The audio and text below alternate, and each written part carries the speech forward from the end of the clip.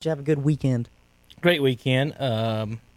We had NASCAR to watch, so I was good with that. There the you weather go. was good. The weather was great. It was awful warm during the day. And now it's obviously. humid today, and I want to get away from it. Humid. I just want to say the joy of my weekend, and Kevin, I texted you about this. Yesterday, I'm on my way home from church. I turn on WHS. Bust a Move's on. And I'm thinking, I never thought I'd have the day when I turn on WHS and Bust a Move's playing. I tell you what, folks, if you want to find the most eclectic music and it will meet all of your needs, make sure you tune in WHS, man. My kids went insane when they heard that. Well, here's what's funny also, Rob. So what Calvin does, he sits in there and he goes year by year, and he'll take the top 40 hits, and that's what he puts in. So one of our other interns, and he doesn't know a ton of these songs. Right. We have 4 different versions of Stairway to Heaven in the system. I don't even know more than one, but I do know that our intern said I've put 4 different ones in there, and none of the first 3 weren't Led Zeppelin that he put in. That's hilarious. so with the beach music folks, what they do a lot of, they do remakes and add some beach flair to it. So that's what a lot of that ends up getting turned into, is the older music gets turned into beach music remakes, and you can.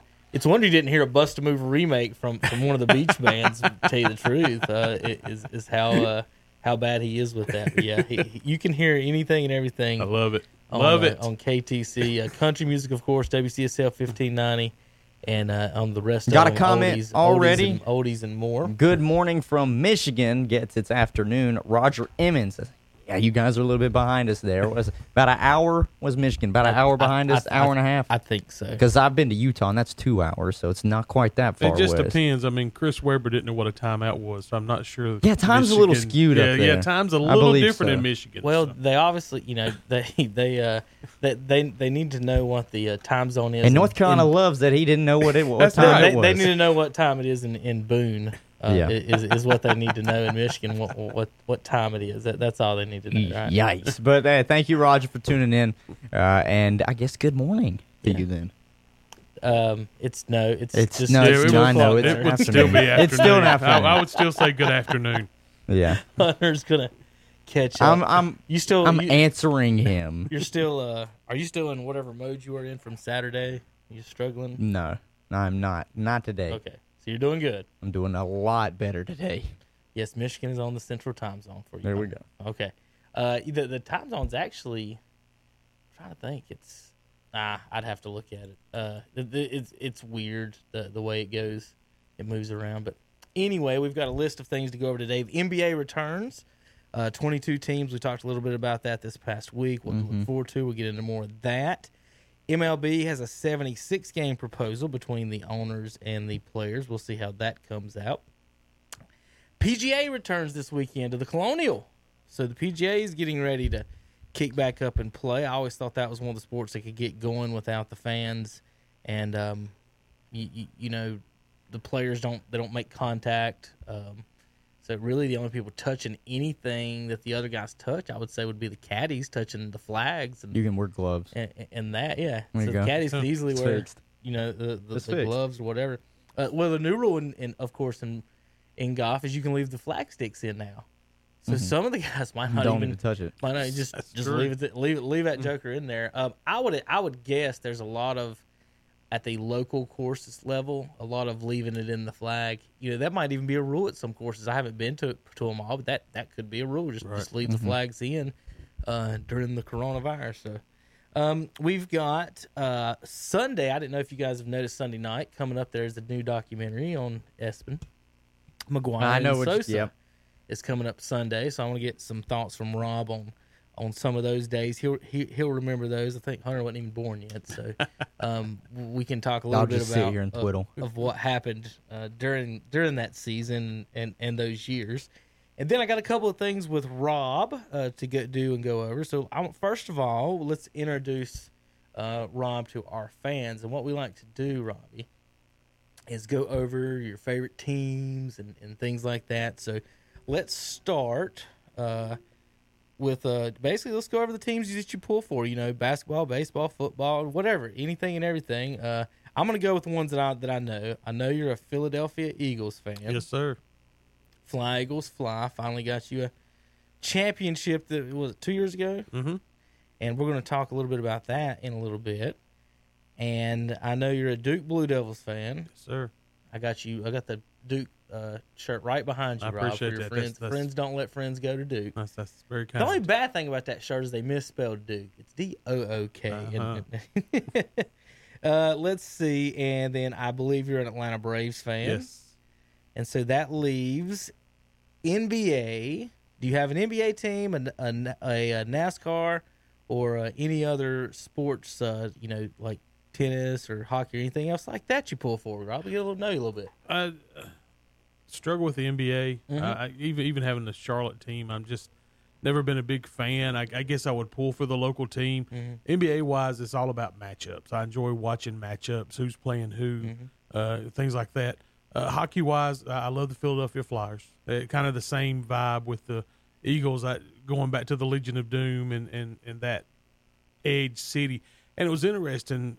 My son actually started doing some looking back at our family history, and my family originally come from Germantown, Pennsylvania, which is right in the heart of Philadelphia. So I don't know if it's something that's born into you that, because you come from that area or You're what getting it is. called but back home. That's right, exactly. Has So, anyone in your family ever booed Santa Claus? I'd say that's possible. I would say it's absolutely possible. That's the question. I'm wondering, my kids may have had at some point because of disappointment, but the dad, the boo.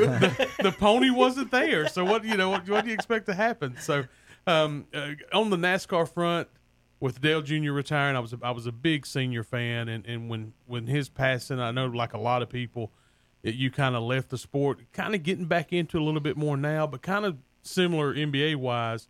Really don't have a driver, just like seeing the competition, things like that. So I would say those are the big things. And then, I'm such a fan of local sports here in our area. That takes up the majority of my focus, sports-wise and enjoyment, things like that. So that's kind of where I'm at. Have you been to a Charlotte Knights game since they've moved to Charlotte? Yes. I have not. So nice field, stadium, and everything. Very nice. It is. I mean, you can't go this year though, Kevin. and the thing is, you can tell. true. I know you can't. The design is there for a possible MLB team one day. I think the way they did it was, I don't give the city leaders and people a lot of credit for this stuff, but having been to both Atlanta and St. Louis's baseball stadiums, the way they put them in such a small space, the way I believe that they did the BB&T Park is that they could actually, because if you remember back with Sosa and them, they were building tons of seats, and even at Turner Field in the upper deck, and they haven't sold those lately. Right. So the way I think they built it is that they could build up and keep the field there, and then you Absolutely. could just tear down whatever. If it's a new team comes in there, they'll be like, well, we'll keep the bottom level and we'll just build up however we want. You'd probably have to knock out maybe one of those streets there and close it down, and just close that one street down altogether to make it bigger. But I think you've been inside of. You think they got a big enough room to think so. expand back I think- out? I thought think they so. did I that. think that was their plan when they designed it. Yeah. Was originally because they knew they were a part of the few teams that are the few cities that are being selected for possible expansion team. They were like, well, if we get it, instead of us building a completely new stadium, we could just add on to this one. And it keeps them right, still next door to the Panthers. It's almost like, just like that's almost like a little sports area. Yeah. But the key there, guys, if you're Major League Baseball, they have to be an American League team. I think it would be insane to put a team in Charlotte and put them against the Braves. It wouldn't work. I think to me, it would almost force the team in Charlotte to fail. Well, Rob, because do you you're not think going to see then- many leave the Braves. No. Could you see then them moving Tampa Bay to Charlotte, since they're having such a hard time pulling fans and just keeping them in the American League? I think You could they- literally keep the Rays as Absolutely. the name. Just call them the Charlotte Rays. Yeah, I that's think exactly what you could absolutely. do. Yeah, I think absolutely that could happen. Surely they wouldn't do that if they're going to keep the Rays as a. There's no damn. We have the Stingrays in Carolina Charlotte. Beach. I mean, we have the Carolina Beach, though. I mean, Well, we have Maybe a we can beach. go back to some of those old ones like they did for the Hornets. Maybe they can be the Charlotte Spirit. Be the Cougars or Flight. Or something. and we're revamp the Charlotte Bobcats. It's just Maybe so- they'll be more successful. Hey, yeah, well, go ahead, do that. Why But not? Are there any cats in? Well, there's the Tigers. I suppose. Are there Is any it? cats in That's it, though. There's no lines, and Not in professional baseball. there's no lines in basketball. It's a weird one. I've told you what they've needed to do when they come to, like, renaming.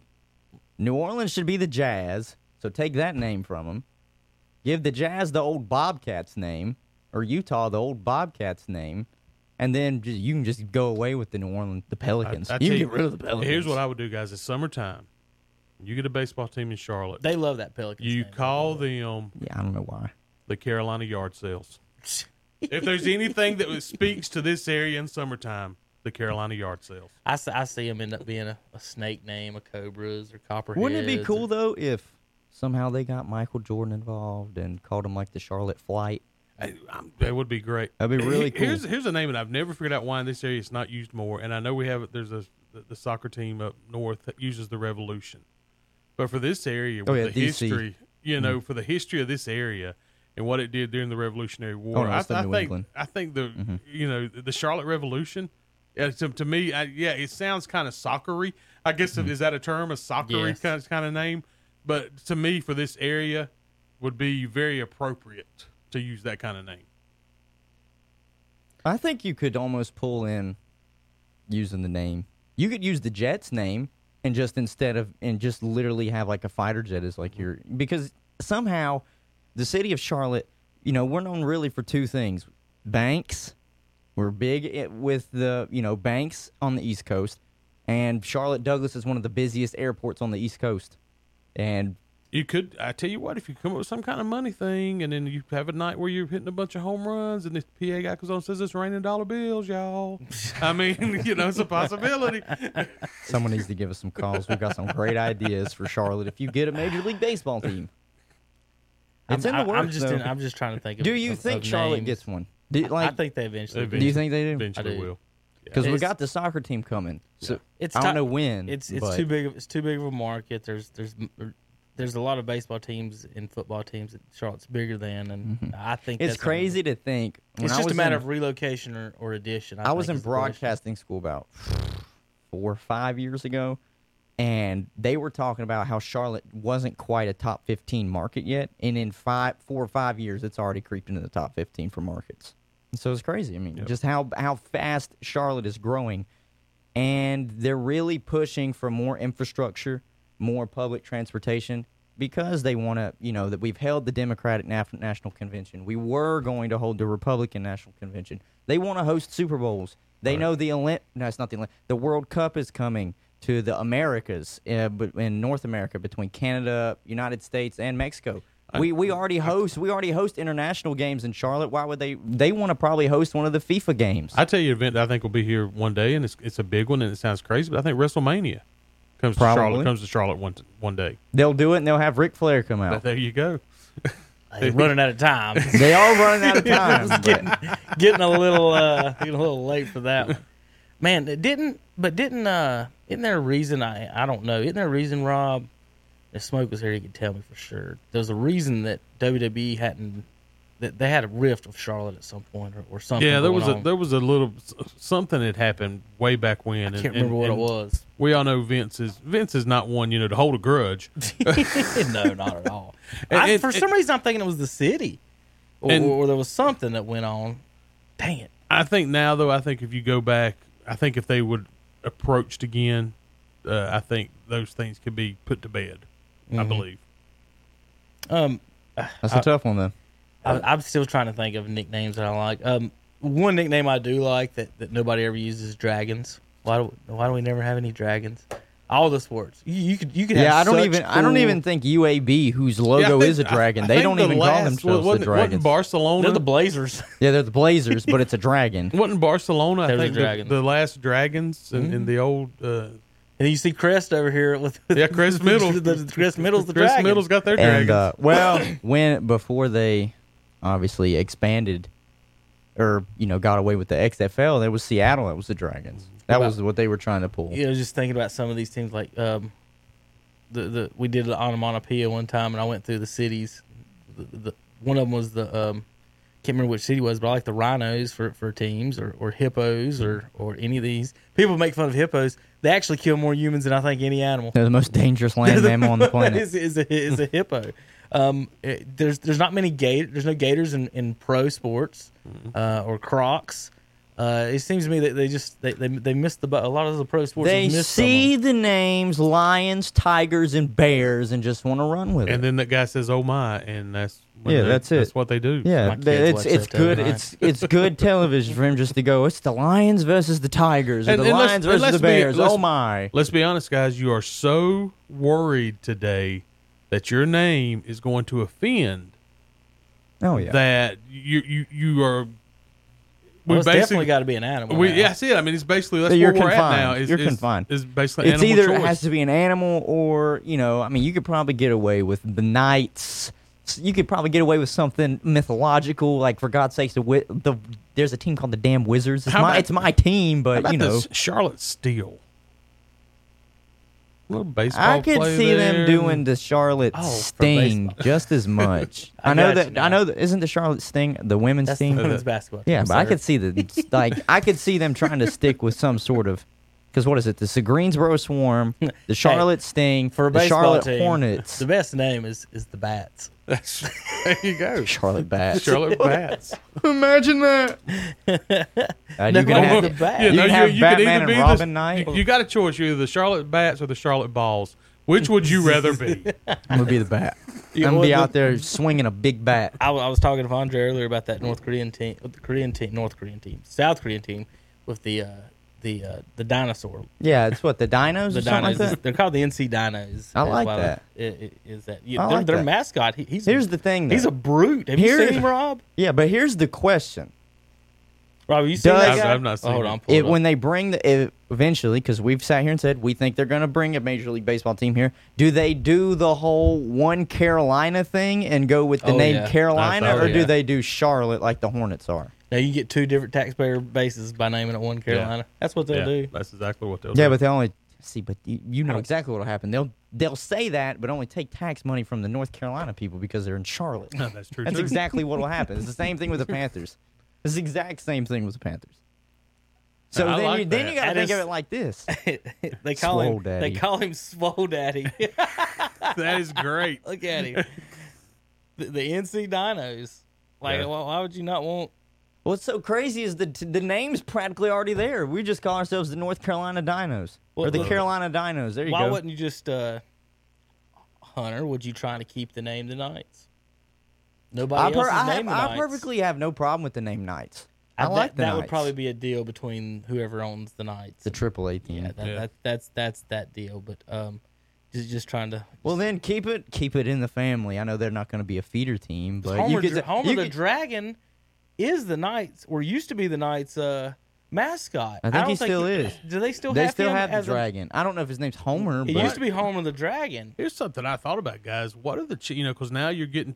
I know with the Braves, you're trying to get your AAA team close by, so then that Yeah. way you can do changes. because they real got Rome, Gwinnett, everybody's just right there quick. This stadium over in Gastonia for the Grizzlies. is going to be amazing. Should be. They can move the Knights over there. I was about to say if you end Homer up is with still with the Knights. it Okay, looks that like. is his name. So, I was gonna say I recognize. Hey, Charlotte him. Dragons, and you name them Charlotte Dragons, and you buy the rights to Homer. I don't see why not. What do you think? You like it? And I this- was gonna say if you want to keep it in the line, like you can still have the Knights somehow get them to become an affiliate to leave the Chicago White Sox. I guess you just buy them out or however that works, and then just call yourself the Charlotte Kings or the Carolina Kings. The Knights are serving the Kings. There you go. But what were you saying about Gastonia and the? I think with that stadium, and like I said, impressive as you watch Mm-hmm. it go up. Can Gastonia end up becoming if you're able to pull this off with a major league team in Charlotte? Can the AAA affiliate end up in Gastonia where they're right down the road? I'm gonna say they're not far. It'd be Similar the to what same. the Braves situation has going on, with Gwinnett and the You Braves. could either say it would either be Gastonia, or somehow, some way, they're going to push it out to Concord. right. That would be probably the two closer and ideal places. Or they just look at it and say, if we're trying to get this one Carolina unity, Go to they Greenville, put it in Greenville or Rock Greenville Hill. where the Drive play. Greenville, yeah, either Greenville, Rock Hill, Fort Mill, that area. Right. Just somewhere that's close. I mean, Spartanburg, whatever. Something that's just right down the road. But if that, could they do that? Yeah. Will they? They probably will, because that stadium in Charlotte is meant. And- It and- is meant for a major league team. And we got to realize too, we are talking about Major League Baseball, who cannot get out of its own way. So we talk, because I know we're talking about the schedule that they've offered up now to the players again, a shortened schedule, pay cut. Here's the thing: baseball better start thinking about. You're not alone this year when you start back. No, I've been saying that forever. To me, They're fighting tooth and nail for viewership. And I'm gonna tell you what, guys, the hockey playoffs are going to be incredible this year. It's I'm going to be looking forward good. to it. Of course, we know what basketball is going to bring to the table. So now you're and football is always king. It's always has something going on. So now eyes are being turned a lot of different directions. Major League Baseball better be careful. They're asking for a lot of trouble if they can't work out their differences and get something to the fans. Well, here's the thing: if you were baseball right now, I'd do everything to get started in 2 weeks. In 2 weeks, while basketball is still getting everything worked out and is going to start later, because when basketball starts up, I told Tom this, and he was like, "Oh, how could you say that?" I'll be honest.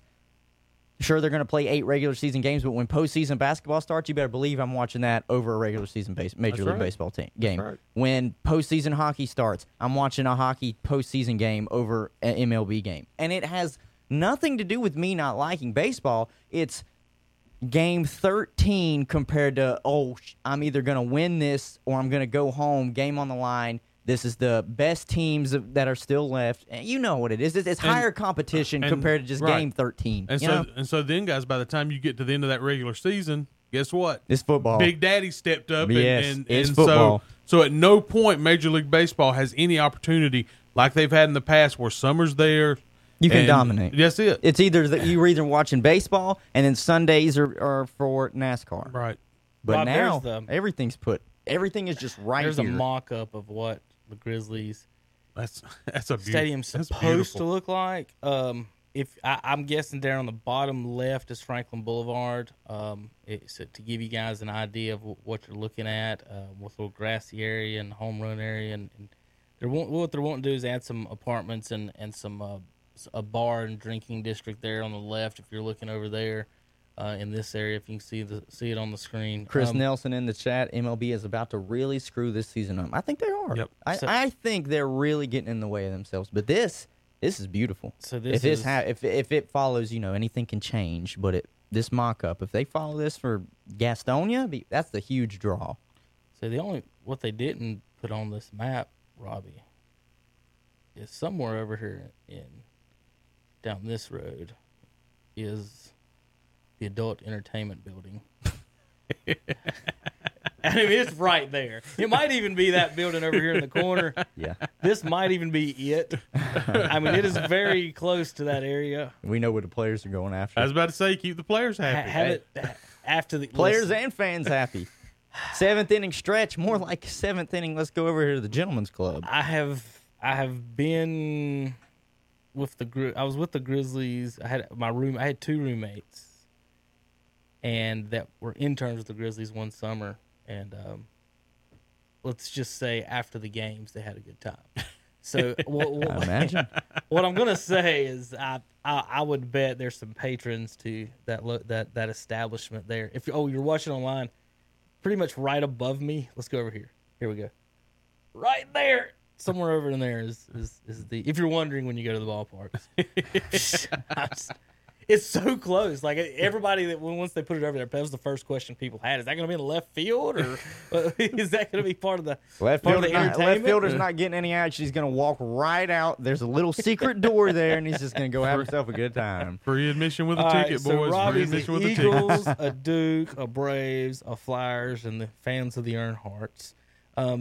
The Flyers, I remember when I was a lot smaller, the big man was Eric Lindros. Oh, yeah. That was he was supposed to be the guy that take Gretzky's place. I have tried to get into hockey more in the past few years. It's soccer on ice. How do you not like it? Listen, I know it is. It's just and fighting it. Listen, there's no flopping in hockey. But for television, unless you're just actively searching for it, it's not easily accessible. Like soccer isn't easily accessible. You talk about channel-wise? Yeah, channel-wise. It's not just something where it's like, on ESPN, they're going to have basketball, college basketball, football. They're going to show it all. There's not always, unless it's a playoff game or a big game. And I'm going to be honest, guys, some of the most exciting games I've been to in person, and I think that's the big thing for hockey is going to watch the Charlotte Checkers. The Checkers. Yep. Man, a hockey game live is it's second to none. When I've never I was- been, and I've always wanted to. When I was little, well, dang, I was supposed to say you could go this year, but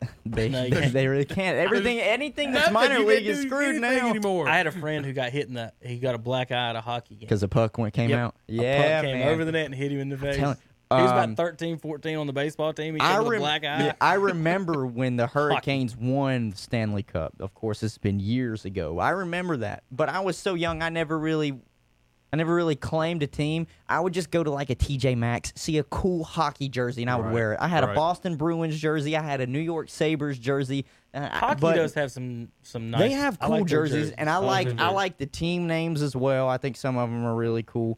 But I've really tried to get, because obviously they're getting better now and they're really young. I think this is a great time if you were trying to get into hockey in your local, you just root for the Carolina Hurricanes. Absolutely. The problem I think that hurts the Hurricanes is the area they're in. And I know that the Raleigh people probably really love it, but western part of North Carolina, they really it's still a 3.5 hour drive to go out there and see them. You know, Well, just think where you live right here. It's just as quick to go to Atlanta as it is Absolutely. to Raleigh. So yes. when you say I could be a Thrashers fan just as much as I could be a Hurricanes fan by driving distance, if that's the way And then you you want to also, look at it. and not only that, I said this a few weeks ago because the story came out. Hurricanes were dropping the Checkers as their feeder team. I said, well, you're basically cutting off opportunity for a whole fan base on the western part of North Carolina. Because if we want to see a hockey game, we're not going to drive to 3.5 hours, and it's not easily accessible on television to find. And- I just and want to see the- the Checkers. The East versus West rivalry for the state of North Carolina is a real thing. Yeah. I mean, that is an absolute real thing, whether it's in politics, sports, whatever the case may be. Because this state stretches so far, there is a dividing line in this state. And like you said, you until you figure out how to put those things together, it's going to be really difficult. Like you said, for a team like for the Hurricanes, it's going to be hard to pull off. Not as tough for the Panthers because No. we talked about, again, football is its own entity. Football is king. You're But right. again, for a team like the Hurricanes, how do you pull that together? And like you said, not taking advantage of that relationship with the Checkers is huge. I think it is huge. I think that is huge, and I think that's going to be one of the things going forward when larger, obviously like the MLB, all these teams and all these larger leagues are thinking about expanding. They immediately think Charlotte. They never think about Raleigh, and people forget, like, if they don't know geography, they don't know American history. Raleigh is the capital. As much as people right. could probably sit here and say, well, there's more to do, and Charlotte obviously is the bigger and more well-known city, Raleigh's still the capital. Let me give you a neat trick about how to remember some of the capitals. Listen to the Animaniacs Nah, song. well, that. All right, you got me. Hey, there you You're go. right. But You're I'm right. just, I'm just I was gonna saying. say almost all states look at the university And where they're and at. that is the capital. Columbus. So the University of North Carolina is not in the capital. NC State is in the capital. Ohio State is in the capital. Right. Columbus. But Ohio University No. is not. That's just a fun little. Is it- I'm not for saying sports, every state for isn't sports the same. fans Every and state people that pay isn't the attention, same. that would be fun. But you understand what I'm saying? Is like they all these expansion teams, they're always looking at Charlotte. If you're looking at the state of North Carolina, Raleigh just gets left out, and that whole area, at least the eastern part of North Carolina, it is the Hurricanes. Or mostly, you're just rooting for college teams. That's about it. Because then you're getting obviously, Duke, North Carolina, NC State is in the triangle. East Carolina's out there. That's basically all you really have, because you are really, like we said, it's about a 3-hour drive. You're excommunicated from the Hornets and the Panthers, which recently you're not really missing much, so it's okay. But then if they bring in a Major League Baseball team, they're excommunicated from that as well. They got the Durham Bulls out there, obviously. They've got their AAA teams, but when it comes to professional sports, all they can hold on to is the Hurricanes. The Panthers and the Hornets are combined 50-some years, no titles. They got 2 title appearances. Hornets never made it out of the second round, though. Just Let's say the Panthers can only hold that. They've made the Super Bowl they've twice. actually made it. They're the I call them the Cincinnati Bengals because they're both Queen Cities. They're both Cats. They both lost 2 Super Bowls. I mean, it can't get any more similar than that. So Yeah. the Bengals and the Panthers. Now, all right, the bungholes and the kitty I've cats. got 2 Yes. Mount Rushmores today, Okay. and these are especially for Rob. Uh-oh. Rob specific. Now, I didn't ask him to prepare because I wanted him to go off his heart and see where he goes. The second one we're going to end the show near the end of the show. But this one I want to do early. All right, Rob, NFL, your Philadelphia Eagles, Mount Rushmore. Oh man. I'm going to give you some nominations from Ranker.com. This is my favorite place to go for them. I think it's they do I a think good it's pretty job accurate. of not necessarily get them in order, but it gives you a good names of the list. So I'm going to give you some of the top 25 names on here. Okay. Okay. Troy Vincent, Nick Foles, Ron Jaworski, Jason Kelsey, Jeremiah Trotter, Mike Quick, Seth Joyner, Norm Van Brocklin, obviously, Deshaun Jackson, Eric Allen, Zach Ertz, Fletcher Cox, Jerome Brown, Donovan McNabb, Shady McCoy, Jason Peters, Harold Carmichael, Steve Van Buren, Randall Cunningham, Brian Westbrook, Brian Dawkins, Reggie White, Chuck Bednarik. Those are your nominees for the Philadelphia Eagles, Mount Rushmore. Hunter, Mm-hmm. give me one that you believe is going to be on there no matter what. Reggie White, Brian Dawkins, Brian Westbrook, Randall Cunningham. Cunningham was probably who I was going to say. All right, so But I'm not an Eagles fan. I'm a Washington fan, so I would never, ever put any of them on there. You know what? Take that back. Nick Foles. He did win you a Super Bowl. well, that's going to be that's going to difficult. be tough. You've got Cunningham, McNabb, and Foles. One of them may be the best rushing quarterback of all time. One of them got you to a Super Bowl or three NFC championships. Yeah. And the other one won the dang thing. Donovan McNabb. God, I'm So great. God rest that's his things soul. yeah, I mean McNabb's done very well. If Foles don't win the Super Bowl, there's not even a question. I would say A lot McNabb's of people consider Donovan McNabb, though, I think as a Philadelphia, they consider him almost a traitor because he did go to the division rival in Washington. I know a lot of Yeah, people that are there's- Philadelphia fans. They do there's a lot- not there's a lot like of hurt- Donovan A McNabb. lot of hurt feelings with him. I was funny as you was reading off your list. I was writing down names. I kept thinking, okay, is this person going to show up? This person's going to show up. For me, the 4, I go with Randall Cunningham. Okay. I think what he brought to the table during that time, and watching what he could. He was a Michael Vick before there was a Michael Vick. He was any of these athletic throwing quarterbacks you could think of. Randall was it before them.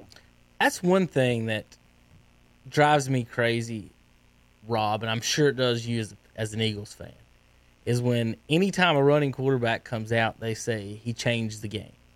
Every single one of them. Vic, Tebow, Kaepernick. Now we're talking about Lamar Jackson. None of them changed the game because if they did, there would be 30 running quarterbacks. That's right. A few of them were difference makers, obviously. But Randall Cunningham, to me, his nickname was the ultimate weapon.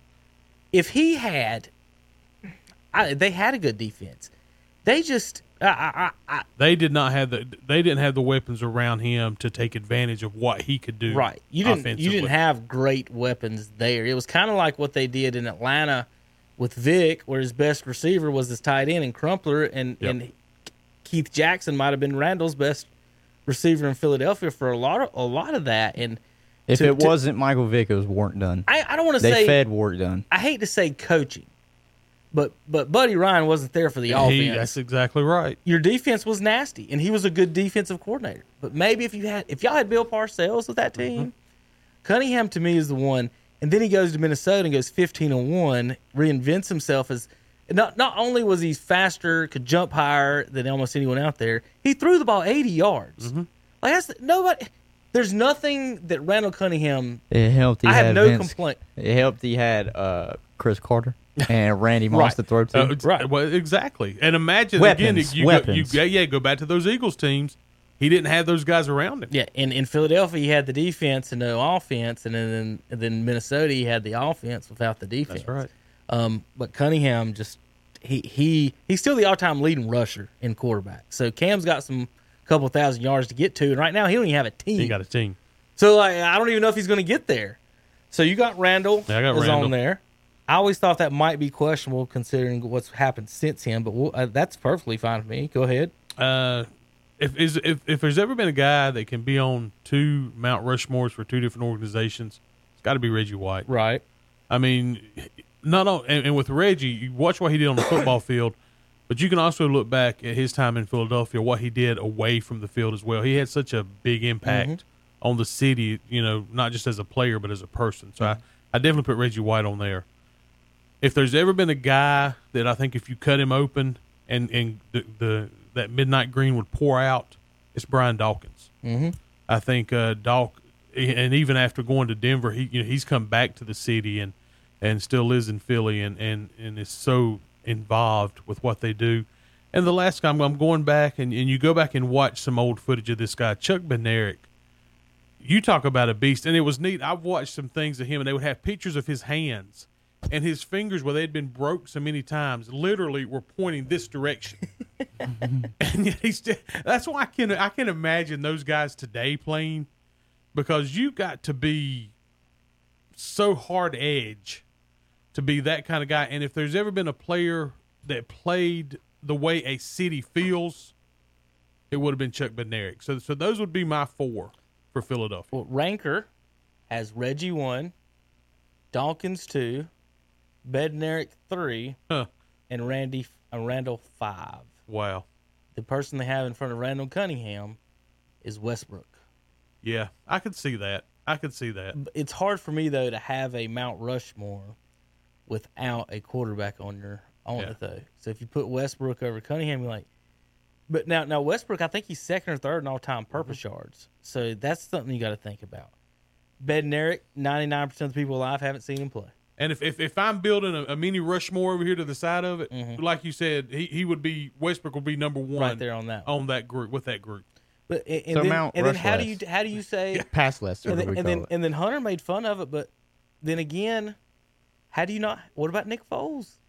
He did win a Super Bowl, but I mean, he got the ring. I mean, but then you could say the same thing about, what's his name? I don't know why his name escapes me. I'm looking right at his bald head. Trent Dilfer. Yeah, Because Dilfer. then you can say, oh, well, Trent Dilfer won a Super Bowl with Baltimore, but he's not going to be on your Mount Rushmore Baltimore players. Yeah, but here's my thing. Yeah, Nick Foles won the Super Bowl. Carson Wentz is healthy. He wins the Super Bowl. I believe so too. They gonna run a Philly special with Carson Wentz? Yeah. Listen, Carson Wentz is almost just as athletic as Nick Foles. That's what got him. That's what gets him hurt. He's a lot bigger than people think he is. Wentz is. Isn't he like 6'6"? Or yeah, he's pretty close big. He's to- like 6'5". He's a big kid. What people don't realize A too big is dude. He's so 23 years old. he will say he was obviously he probably was raised in North Dakota. He was born in Raleigh. Born in Raleigh, North Carolina. It's amazing. You go look at all these players. Carolina connections, baby. A lot of them have Carolina connections. So, Rob, speaking of that, you can still buy, because I was on NFLshop.com's having sales or whatever. I was looking at some Browns hats. They had a Browns elf shark tooth hat. So that's what I was looking. You remember the old shark Yep. tooth hat? I was trying to explain to Andre. He couldn't remember what they looked like. That's the number one probably selling hat maybe of all Oh, time yeah. besides the fitted baseball hats. And went to Pigeon Forge last weekend. They had some up there. They had Panthers and Cowboys.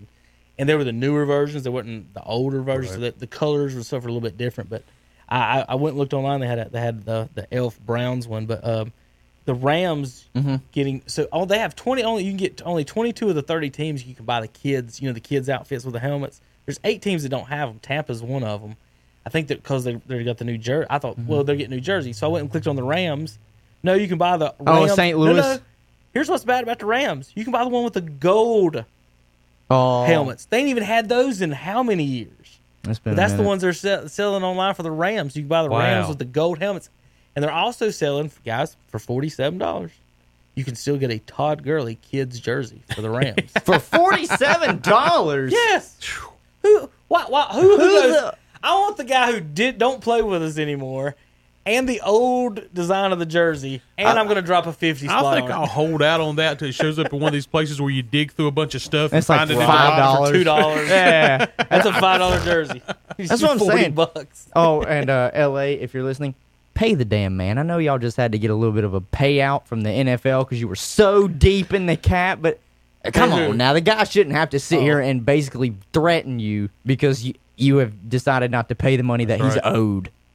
Come on, LA. Don't be stupid. Apparently, a lot of players are in that. I think Clay Matthews is in that same boat where the contract that he's not been paid all of his money through that contract. He's not even with the team anymore. So Rob's all-time Eagles is Randall Cunningham, Reggie White, Brian Dawkins, and Chuck Bednarik for your Philadelphia I'm Eagles. fine with it. I'm Mount like, Rushmore. I know all three. I know three of those four names. I don't know Bednarik. Yeah, But you got to go if you can find the footage. Go back and watch him.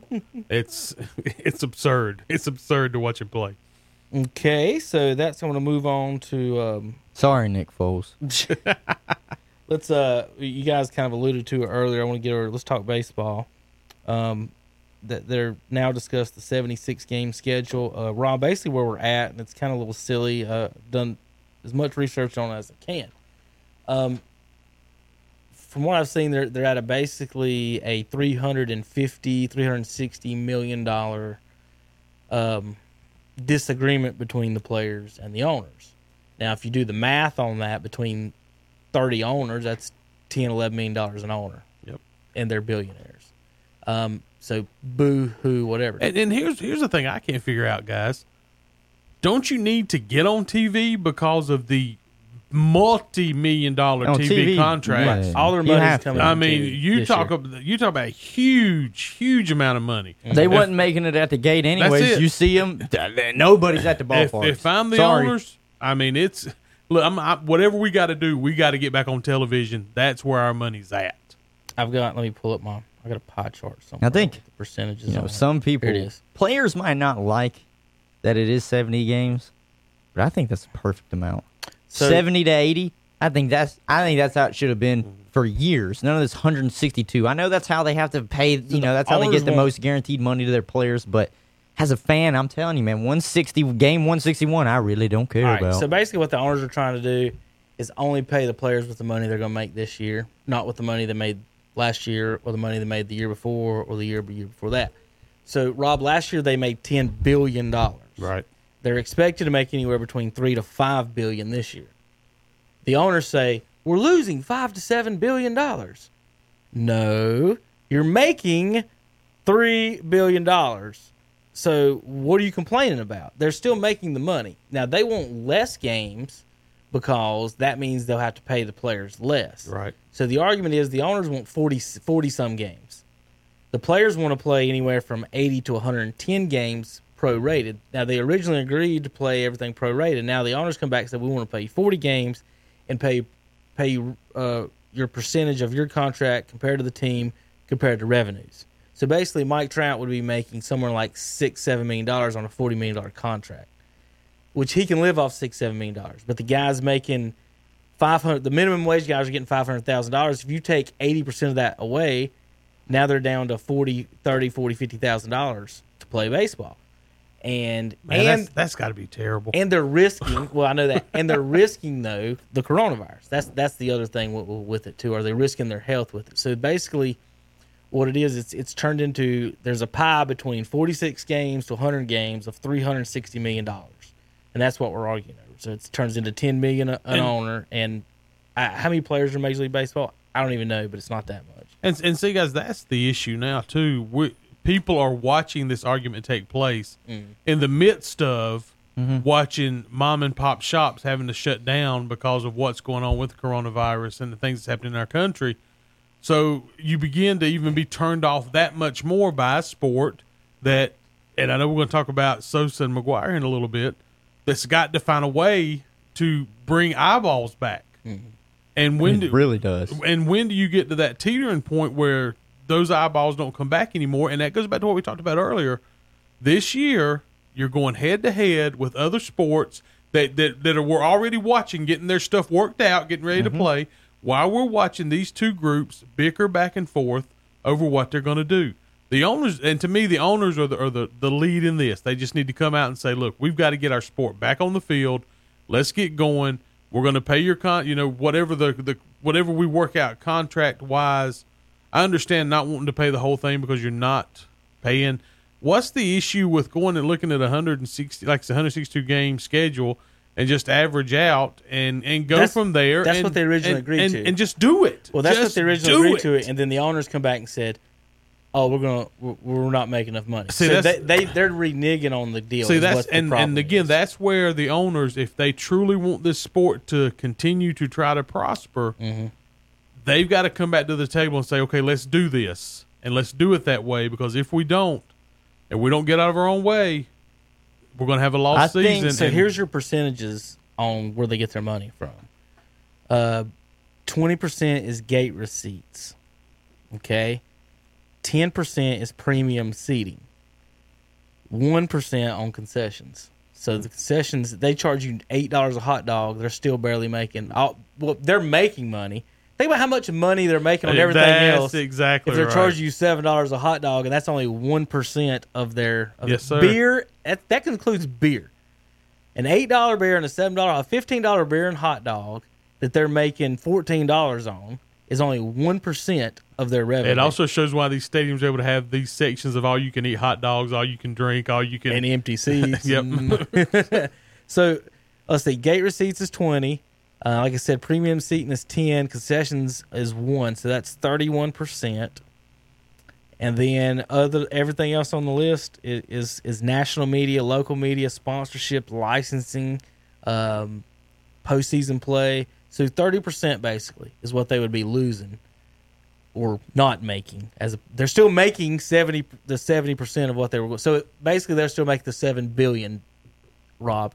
And instead of either going in their pockets or that they've saved money for, obviously, that they don't want to come out of their pockets and put it on the players. And I think it's bad. It's bad to make the players look bad in this situation. Like what's their end game? Like, obviously, they can say less games, we make more money. Owners really, if they cancel the season, they wouldn't lose any money. And the players, they lost a year of money, and that's the difference in these people. That the owners aren't going to lose their franchise stuff, and they can go hire replacement players or whatever else. I guess they might want to do, but I don't know that it's.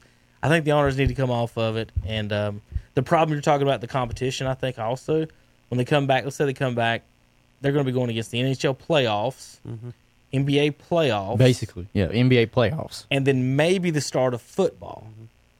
And all of those, college football. All of those are big in those sports. So you're 100% right on that they've got a competition problem to come back, because what you just said, why would I watch a regular season baseball game at any time as opposed to a playoff game? And like I said, it is not because I don't like baseball. It's because I don't really care about the Toronto Blue Jays coming over here to play Detroit. One of them's good, one of them is sorry. When I can watch two of the best teams in their own sport play against each other and there's more on the line, which is why I think baseball definitely needs to do something if they're coming back this year around 70 to 80 games mark. And you know why? Because then it becomes... You know what they used to say? Oh, it's a marathon. You got to take time. Now it's a sprint, and I think it will make the games more enjoyable, and you'll get more people to tune in because there is that sense of urgency. You can, but you can't just take a night off. Right. Like you still can. I mean, it's still 70 damn games. The NBA still does it, but still, you can. It's a little bit more urgent than saying, "Oh, don't worry, we've got 100 extra games by the time you get to game 50." Is a big difference when game 50 hits and there's only about 20 left and you're like, yikes. And especially with baseball, for whatever, lends itself to the team slump. It's, basketball can have a guy go, struggles a night, the team can still put points on the board.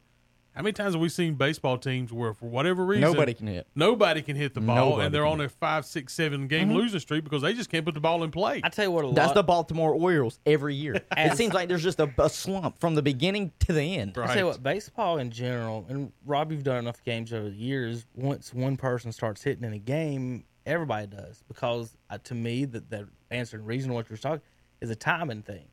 So, baseball players, it's all about timing. So when I'm in the batter's box watching the pitcher in front of me, and I've seen the guy in front of me. I know everything the guy in front of me likes, doesn't like, hits, whatever. If I see him struggling on a curveball and know he hits curveballs, I know this guy's got something. That's right.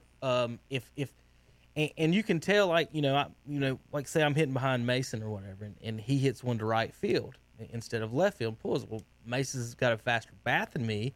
I may need to look to go to right field in this at bat. It's almost like, and you see the guys hit the fastballs in front of you. It's almost a timing in your head. The pitcher let go, bing. Pitcher let go, bing, and then you get up in that batter's box. You're kind of already ready for that.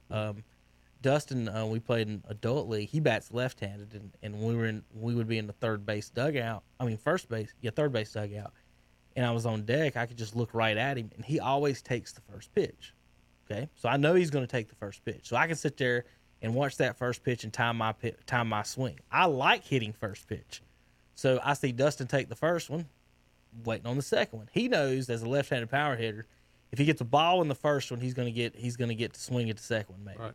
If he gets a strike in the first one, that guy's throwing something deuce at his feet, and he's not going to get to see it. So even the guy in front of you, every single at bat is different in timing wise. And like you said, when your teams will go through slumps like that at a time, and if your best man is having trouble getting on and getting slumping, you're used to seeing him in a rhythm, say in practice, just stroking it. That does affect you as a batter, I would say. And it's amazing how when those things happen and the smallest tweak in a bat and in the way in your bat approach can throw you off miles. Okay. For example, last year my son's playing coach pitch. Well, when we play in the backyard, I'm throwing him soft toss. We're playing with plastic balls, and so they go a little bit different than the real baseballs. Well, in coach pitch, the mound the coach is so far back, it's ridiculous to me. And then the coach is 6'2". Well, my son is 3'5". So every pitch he throws overhanded, Rob, is coming in like a rainbow. Yep.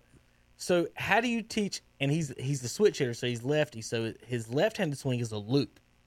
That ball drops under his loop. It just drops into it, and he was having trouble with it. And he's right-handed; he could hit it better, but he hits it harder left-handed when he hits it home. So he struggled the first 3 or 4 weeks, couldn't hit the ball at all. And it was a timing thing. The guy that was so taller and he was throwing harder than I was.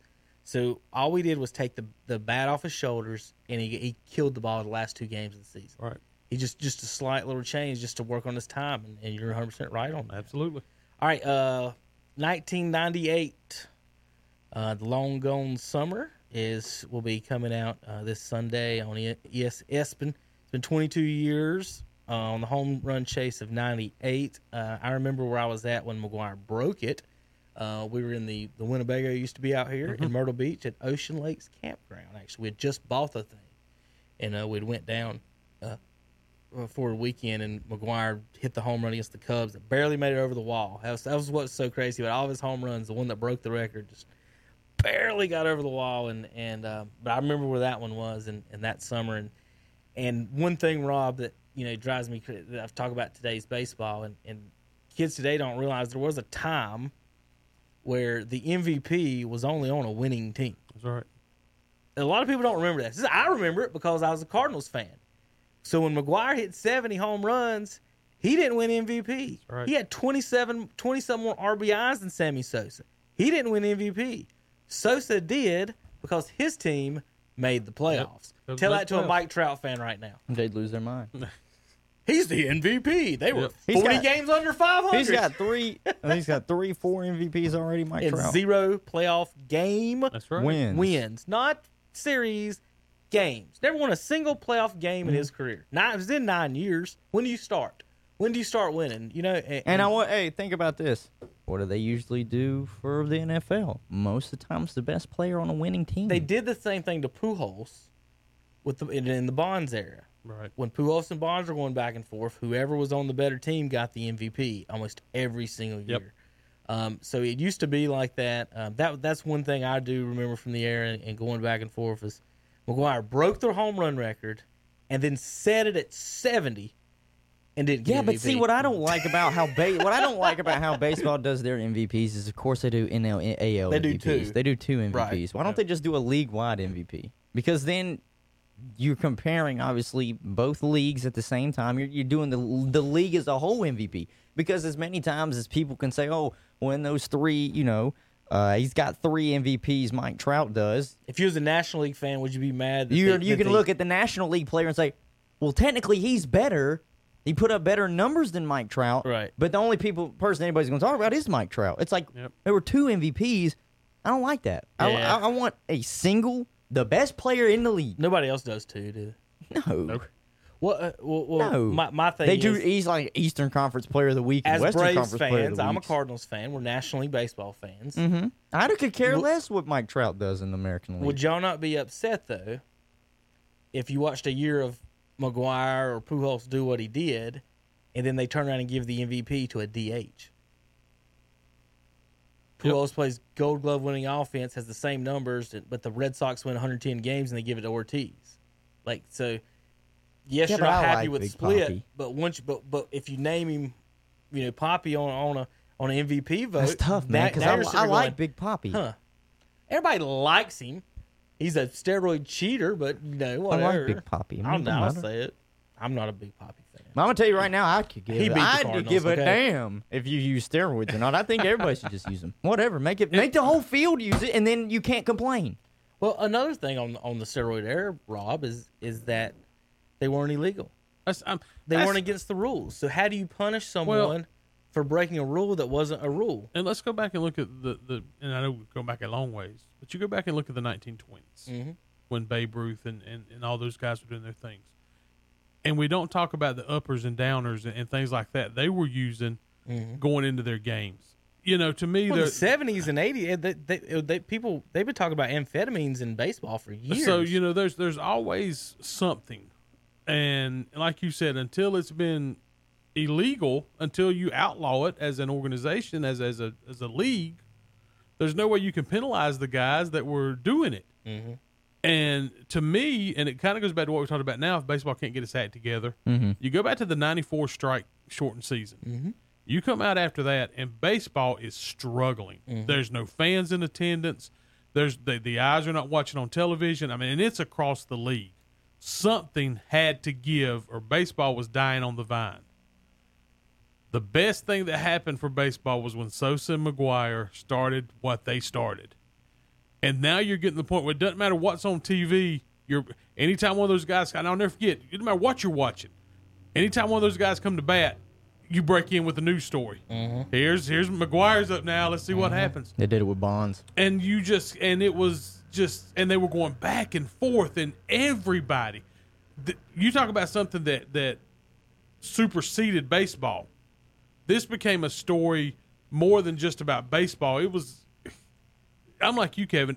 It's hard to explain what was going on because, I remember where I was at because I was at my current wife's house. We were dating then, and I was at her house. And she wasn't the biggest sports fan in the world, but that's all we talked about was McGuire and Sosa. Mm-hmm. So they had to have something to change the perception of baseball, and that's why baseball could have cared less if those guys were juicing. Sammy Sosa was you talk about that era. He was this era's like Roger Maris. Mm-hmm. Like he was not McGuire has famously said he didn't even know who Sammy Sosa was until July of that year or June of that year when he hit 20 homers. Never heard of him, didn't know who he was. They played in the same league. He was I played against him for the same Cubs. division. Yes, same rival. Division. Didn't know who he was. Okay? And this is when I was looking up some info here, talking about the home run chase. It was mentioning King Griffey Jr. He also hit, I think he hit 51 that year or something like that. Mm-hmm. Like everyone thought Griffey had the best swing, obviously. Yes. McGuire, I think I need to type this in to make sure I get exactly right. I think he's still all-time number one in home runs per at bat. And that one to me, once I read you that list, you'll be like, okay. He was talking about the viewership. The most watched regular season game in ESPN history is still the 98 September 7th game with 10.6 million viewers, Cubs and Cardinals. McGuire tied Roger Maris with the 61st home run. ESPN and Fox both established their overall regular season ratings records that year. ESPN 21% higher than any other year and Fox 20% higher in any other year. Both teams setting attendance records, home and road records. McGuire, they had 45,000 fans at a Marlins game, Hunter. You could end this conversation right That's there. it. Period. That's it. That shows some age with that statement because, damn, they've never seen that probably in the last 10 years.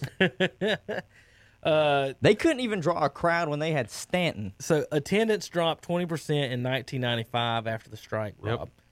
It increased 6% to 96, 5% in 97, but only 4% in 98, and it actually declined again in 99. So they're saying the ratings went up, but the attendance Didn't. still did not. But you have to have eyes. Whether they're there live or if they're watching on television, you've got to have those eyes on Well, that's your how product. you sell. That's how you sell advertisements you've for money. gotta That's, have it. that's how this business runs. That's how we get to these multi-million-dollar contracts That's that these exactly teams right. are signing. Why do you think everybody and their brother tries to get on for a Super Bowl ad? They don't care how much money they pay, because after you see that Super Bowl ad, guess what? Damn it, you want a Pepsi. Yep. So here's what everybody here's You the want some Doritos. Here's the lead up what I was talking about with the Griffey thing.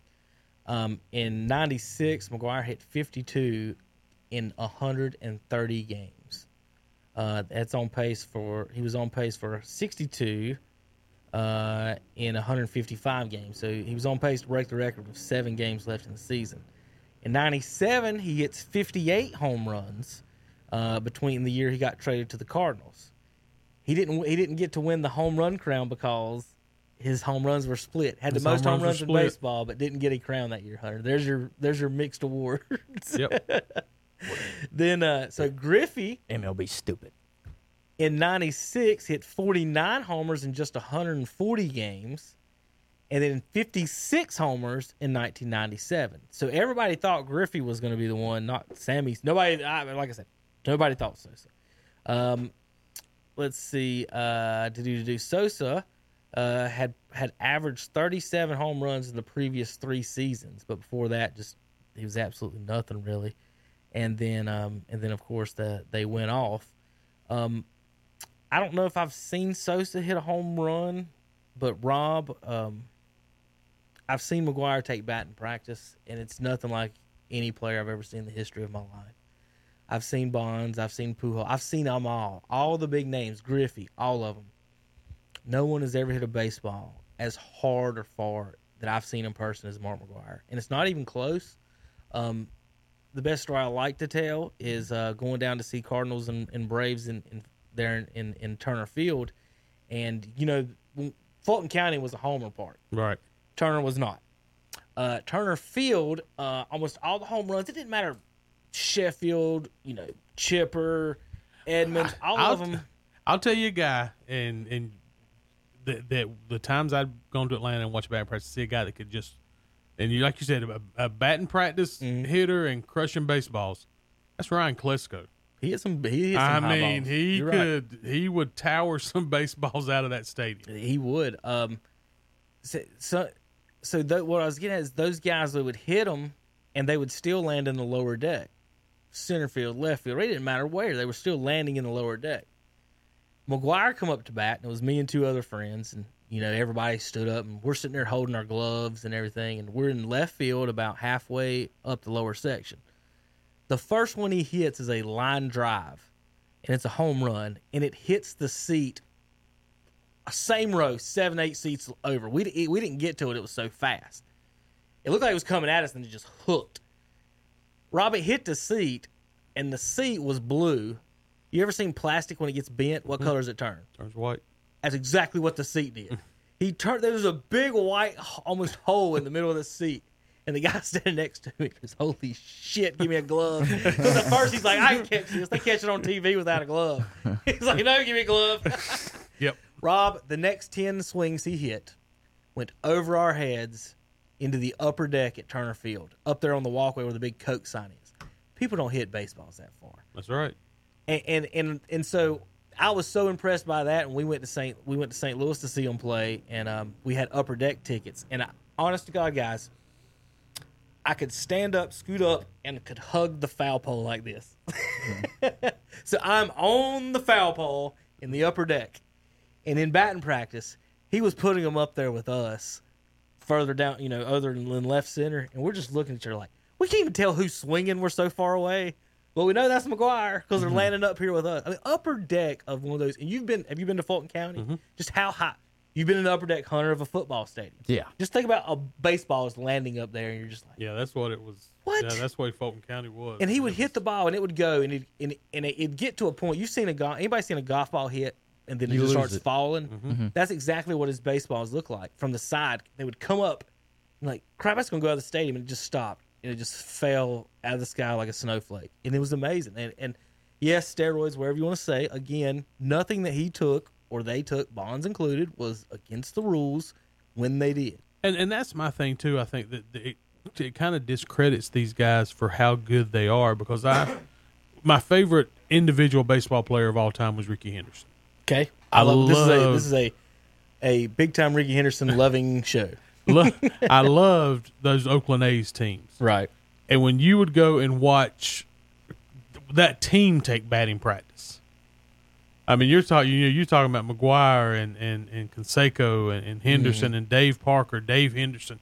We're talking about dudes that will kill baseballs. So I think it's, to me, when we start talking about and they start discrediting these steroid guys, yeah, they beefed up. It made them stronger.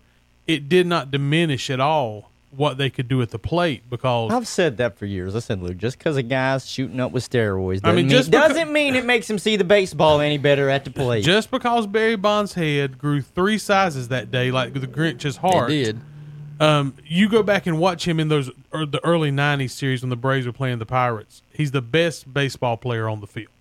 That doesn't change. That talent doesn't go away.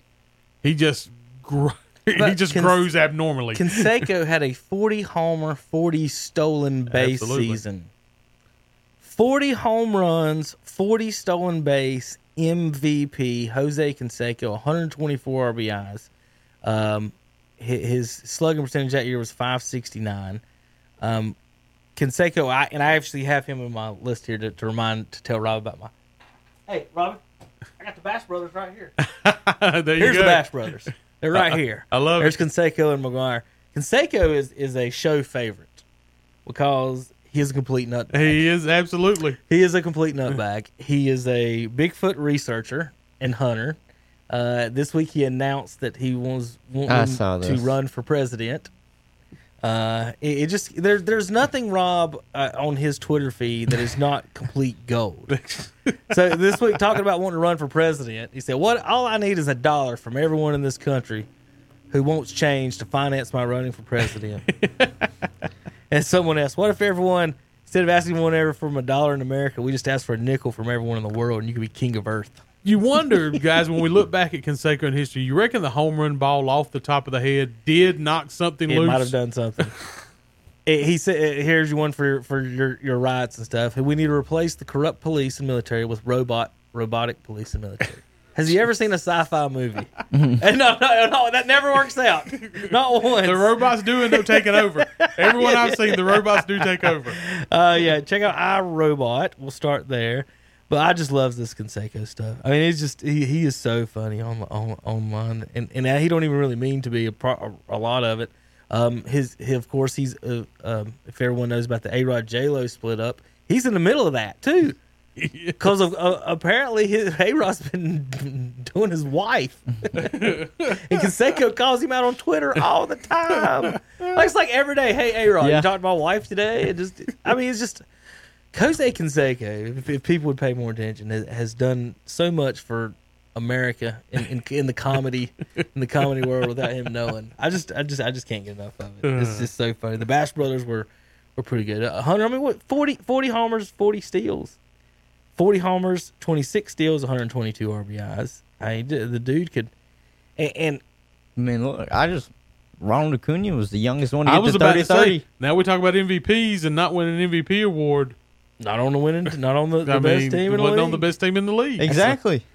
Looking at so talk about those steroids and kind of what you did. This might have been my theory, and you can say whatever you want. I love them.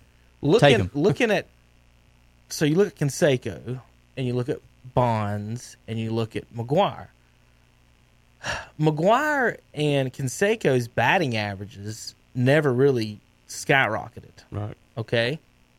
Bonds was always a good average hitter. Yeah. Canseco and McGuire went from hitting, I would say, 400 to 500, to basically 350 to 450 home runs to the 450 to 550 area home runs in feet. So they went from hitting the ball over with regularity to hitting it way over. Right. My thing with Bonds was he went from a doubles hitter to a home run hitter. So when if you add 30 feet to McGuire's baseballs, he's only going 450 feet instead of 500 feet. Okay, the batting average isn't going to change. Right. If you're a doubles hitter and you're only hitting 20 some homers a year, and you add 30 to 40 feet on that's where you get in Bonds' number and home run and numbers jumping up, because balls that were going to be flyouts or doubles are now going out of the park. Carrying out. And that's the difference. That's how his numbers jumped. I think McGuire, he hit 70 home runs this year. Let's take steroids away. He still hits 50 or 55. And I think that's Bonds the one never thing. hit 50 but once in his whole career. I think that's the one thing that baseball is missing. missing now too, is people forget. I mean, I don't forget. You know, Barry Bonds was a big name just because we knew when he was coming to the plate, there was maybe 1 out of 3 opportunities is going out of the park at some point. And now you don't have those home run competitions that you used to have anymore. You really don't. The only one that I would try and keep up with this past few years, but he seemed to always get hurt, was Christian Yelich. I love watching Christian Yelich swing the baseball or swing the bat and hit the baseball, because you don't have those 60, almost 70 home run seasons anymore. Right. You don't do that. It is not as exciting. And I'm one of those people for baseball. I like watching pitching. I love to watch good pitching battles. But for just the average fan, if you have somebody that you're coming to the plate and all eyes and ears on, are they going to have an opportunity to break the record? There are no more records being really broken in baseball anymore. And here's my thing with baseball too, guys. They're talking about. So it's not exciting, and there's no narrative. The biggest narrative baseball has had has now been the cheating scandal with the Houston Astros, which is really a black stain on it, and the Cubs finally winning a World Series a few years ago after the 100 years that they haven't. I think what would be best for baseball would be to reduce the games, because it does two things.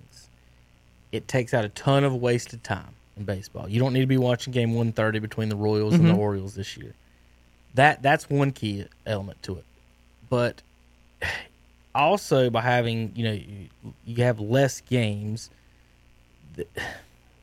the competition is going to get better.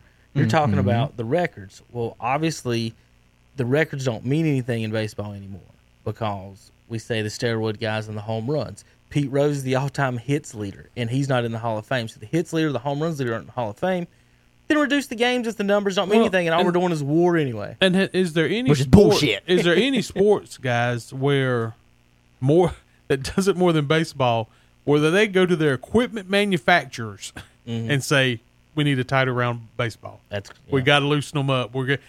To me, they suspended Brady for changing the air pressure. Yeah, and baseball has been. It's not juicing; it's tighter. It's exactly what you're saying. It's causing the spin. Tighten the baseballs up because they need more home runs. Well, home runs are getting out of hand. We got to loosen the baseball up.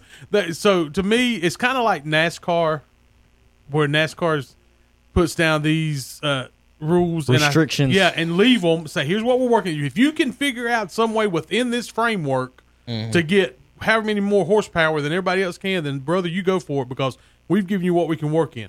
Same thing with baseball. Decide what kind of baseball you want to use, and if it's leading to 1,000 home runs a season, so be it. If it's leading to 50 home runs a season, so be it. You've got to leave stuff alone, because I'm like you, Kevin.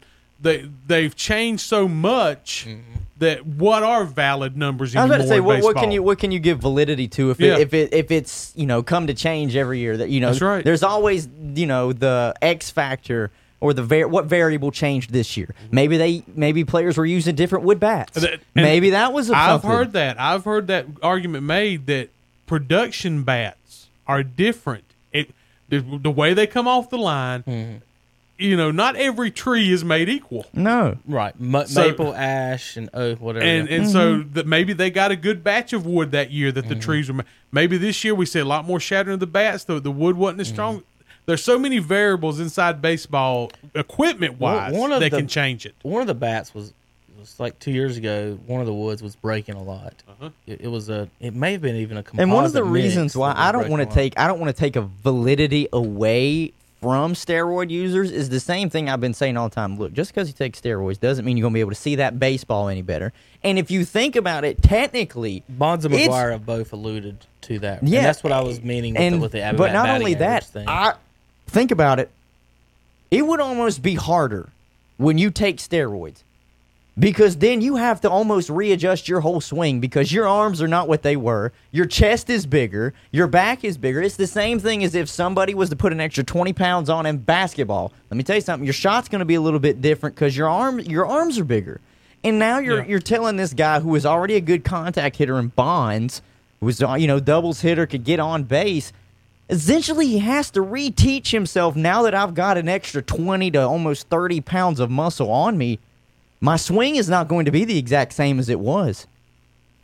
My shoulders are broader. My swing is going to be maybe closer. Maybe it's going to be out longer. He almost had to reteach himself basically how to swing and then be successful at it and maintain it, because that's one of the hardest things to do with anybody. That Tiger alluded to it. Swing coach, sometimes you get away from it. Even Tom Brady goes back to his throwing coach. So, your mechanics. That's what makes you the greatest, is if your mechanics are solid. And you're literally going to have to change your mechanics just because of your size. Think about it. NBA players. Anthony Davis didn't hit a growth spurt until he was like a senior in high school. He almost grew 7 inches. You go from playing a guard to now you got to switch everything up and almost adapt now to being a big man. It's almost the same exact thing for steroids. You're not 210 like you were. You're probably 235, pushing 240 right now. You ain't going to swing the bat the same. So that's why, to me, I'm like, I don't want to take validity away from him, because it was almost just as hard. They had to readjust everything. And it goes down to the same thing, too. Me and you could be in the batting box, and I promise you, just because I'm on steroids and you're not, if my eyes aren't as good as you, I'm not going to hit the ball as good. That's right. Eye-hand coordination. That's exactly right. I want to look at real quick some of Mike Trout's MVP seasons. Compare them to McGuire's non-MVP seasons. Can we not? So Trout last year, 291, 45, and 105.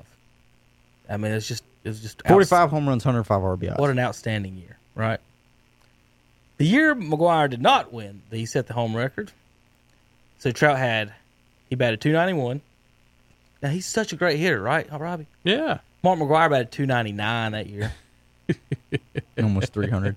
So, what does and that's Trout, what you what, shoot what does for Trout is do better than 300. Mark McGuire if he only batted 299? Now, how about home runs? Trout with 45 last year. That was Trout's. I'm going to do this real quick just to give you an idea. Who even was the home run leader in the American League? Was it Mike Trout? That is Trout's career high, yes, at 45. Oh, he's juicing. 2, 3, 4, 5 times McGuire did better than that, and none of them he got an MVP in. How about 70 home runs, 147 RBIs? Trout had 45 home runs, 104 RBI. RBIs don't mean anything in today's crowd. Yeah, they really don't right. for some reason. 40 different runners knocked in. How about the year after he hit? The year after he hit 70, he hit 65 and had the exact same RBIs again at 147, batted 278 that year. How about this line, Robbie? Here's you a good one. Now, remember what I just read you about Trout's, right? Right. What was it? It was 45. All right, McGuire had in 1996. Let's go in with the A's. So Trout hit 45. McGuire hit 52. Trout had 104 RBIs. McGuire had 113. Trout batted 291. McGuire batted 312. Guess what place he finished in All-Star in the MVP? 7th. That's crazy. 7 players, Rob. I just read you a number that he beats Trout across the board in. Right. And 7 players got more MVP votes than Mark McGuire that year. 52 homers, 113 RBIs, batted 312. His OPS was 1.198 for you OPS fans. And he was 7th in the MVP vote. That's insane. 7th. Shoot. Here, MVPs. Let's see real quick. 40 homers and 100 RBIs. 1992, he came in 4th. That year, he came in 7th. How about the next year, Rob? Oh, my God. The next year, he has more home runs, more RBIs, but a smaller batting average. 16th. 16th in votes with 58 home runs and 123 RBIs. 16th in MVP votes. And again, that's when your team wins. Yep. That's how it used to be in baseball. It didn't matter what you did. They'd be like, but you didn't help your team win. That's right. You did. Yeah. That was the thing of every one of them. And now they'll say, we'll pick it on Trout. They'll say, well, you got wins over a replacement player. Well, who's that replacement player? What fake wins did you get? It's just not. That's right. Invisible wins. Right? But yeah, the McGwire Sosa thing, folks. I don't think anybody understands just how far and how hard Mark McGwire hit a baseball. He was actually a pitcher. He was drafted as a pitcher. So he's as close to Babe Ruth as we basically had at some point. And I think he gets underrated a lot. Not just everybody's like, because you're a Cardinals fan. I'm like, he was with the A's for 14 years. He played for the Cardinals for 5. Yes, he broke the record with us, but still, I mean, he's not a better hitter than Albert Pujols. He's a better home run hitter than Albert Pujols. I thought Pujols was what Bonds was as a lefty hitter. Right. Doubles, That's a good 30 comparison. home runs, doubles, all the time. And then you add 40 pounds of feet to your home runs. All right, Hunter, here's your all-time at-bats home run per at-bat. You understand what I mean? Yes. Like how many at-bats in your career per home run? Yes. I've already told you Mark McGwire is number 1 at 10.6 at-bats for every home run. The guy behind him is a whole home run, 1.1 home runs behind him at 11.76. Got a guess? All time now. It's the Babe. So McGwire's 1. Babe's 2. Barry Bonds is 3. Now we got some newer guys that are for him. 5. 5 is a current player.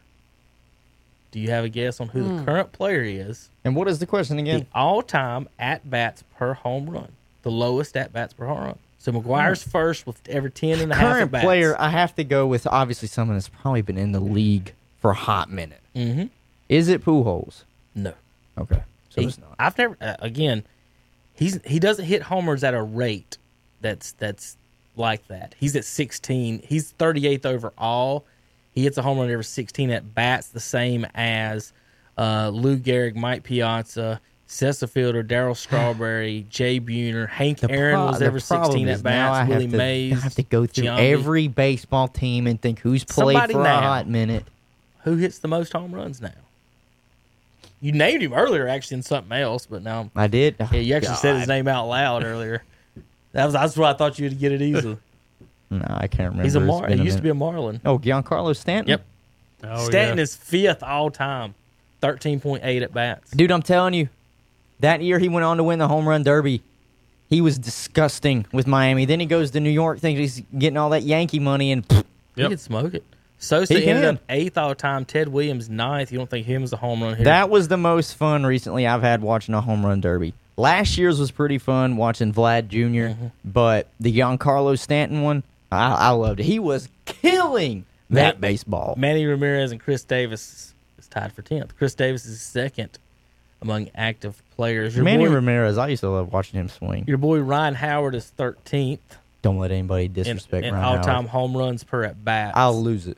Trout is down at 19th with pretty much tied with Jose Canseco in home runs per at bats. And I'm not even a Phillies fan, but don't let him disrespect Ryan Howard because people forget. I mean, come on now. World Series Rob, winner, did you hear the MVP. conversation we had about Votto, about the guy who tweeted about talking about Joey Votto? And this is one of the things. It was like if his career ended now. When you look at the advanced statistics that they like to do, and where we add 12 stats together, subtract minus whatever field we're at, all that stuff. we do algebra. When they do all that, Joey Votto is ranked like in the top 15 of all time and all that stuff. That's ridiculous. And so that's kind of our point. When So I say it- Joey Votto, do you think Hall of Famer? No. Right. So this guy went into it one day about Votto, about if you look into the advanced statistics, he's a first ballot Hall of Famer, and that's where we get out on the shows arguing about are these advanced statistics actually valid statistics or not?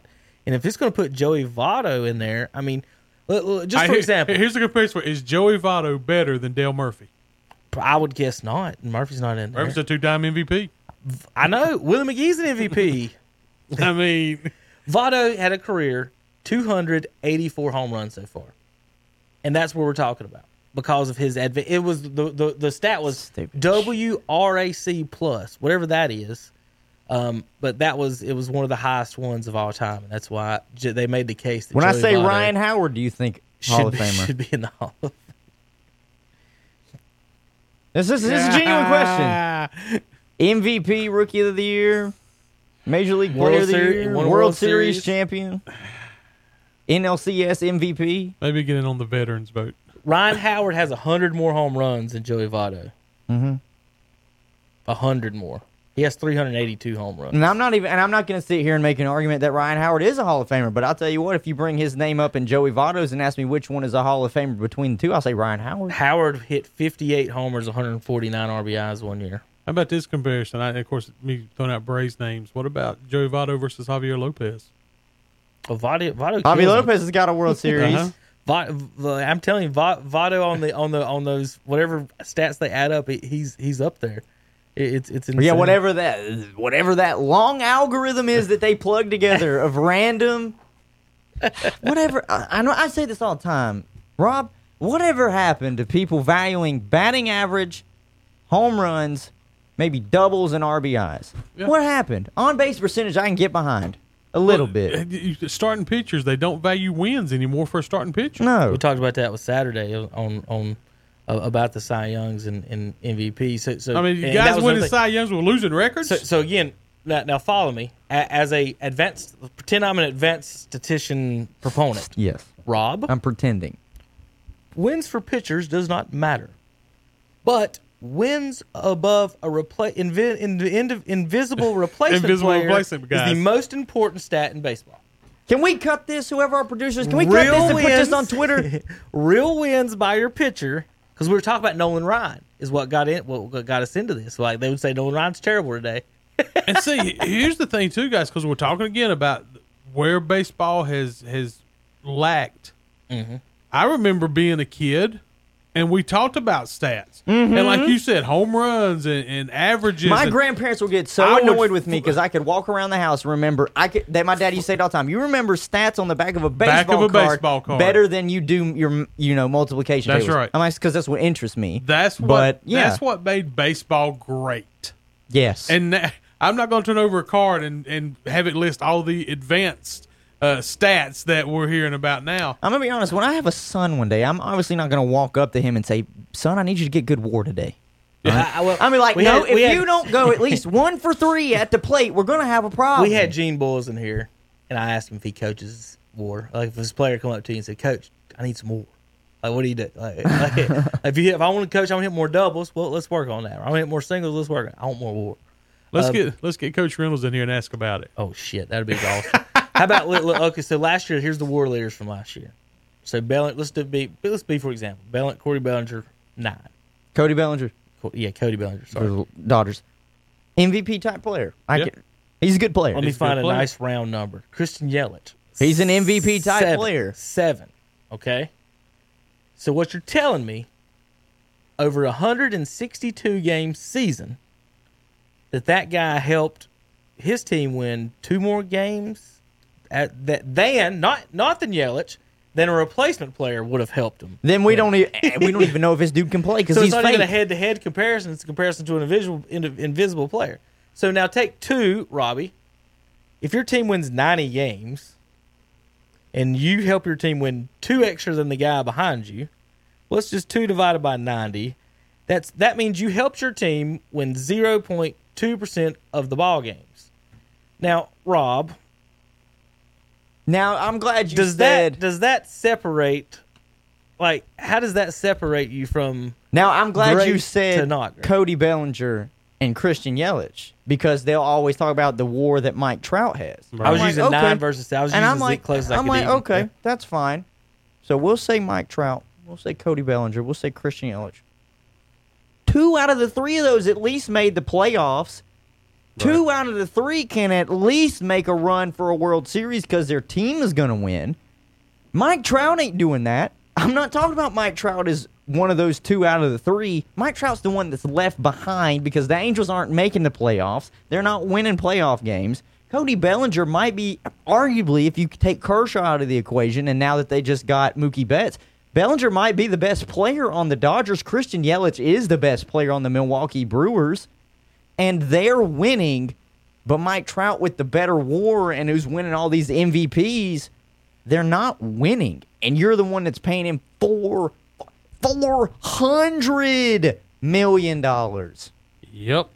There you go. There's your issue because they can't put nobody else around him. We did it one time. It was you could have like 7 or 8 starting Braves players. Of the 8 Braves starters, position players, not non-pitcher, right? You follow me? Right. For the same price as Trout this year, you could have 7 of the 8. So one guy you have to cut, but you get 7. So as a Braves fan, would you trade 7 of your starters to pay Mike Trout? And so when you say, is somebody worth something, is that not how the best way to do that? Was that you essentially would I pay for Mike Trout? I could be like, do you want Acuna, Albies, or Freeman, Freeman, or do you want Mike Trout? Now remember, you could have .22 more WAR this year. That's right. If you trade those 7 for that one guy. There's no way. Yeah. You know why? Because as a fan, I want championships. Well, I don't want MVPs. The Cowboys are in this situation right now. Do you pay your quarterback $35 million, or do you pay your defense $35 million? That's right. I mean, we've seen this over. The Seahawks have been trying to get rid of Russ Wilson ever since they gave him the contract. They already got his super. The Eagles actually did the smartest thing. They got their Super Bowl out of a cheap guy, got rid of him. They still got their expensive guy. You can get rid of him soon if you really wanted to. You drafted Jalen Hurts. That's why you got that round. second round pick. So that's why you took Jalen Hurts. Yep. That's exactly as right. As soon as they give him these contracts, you're like, ugh, might not have should have done that because my defense can't stop nobody. Yeah. The only one that looks like might pay off could be Mahomes. Yeah. But even that's going to be cutting it. Yeah, I think you're still going to get down the road 2-3 years. They might have only get one out of that. What if we get down the road and Kansas City only got one out of that team? A lot of times, the Rams, the greatest show on turf, we thought they made 3 Super Bowls, only won one of them. I mean, that's true. As crazy as it sounds, I still have them taking it home this year. Well, we all thought that about the Rams for years. I know. And then the Titans held them to 9 points. This is different. Or no, they held the Titans to 9 I'm gonna be honest. This is a different beast. This might be the greatest show on. This might be the greatest show on grass. Kansas City.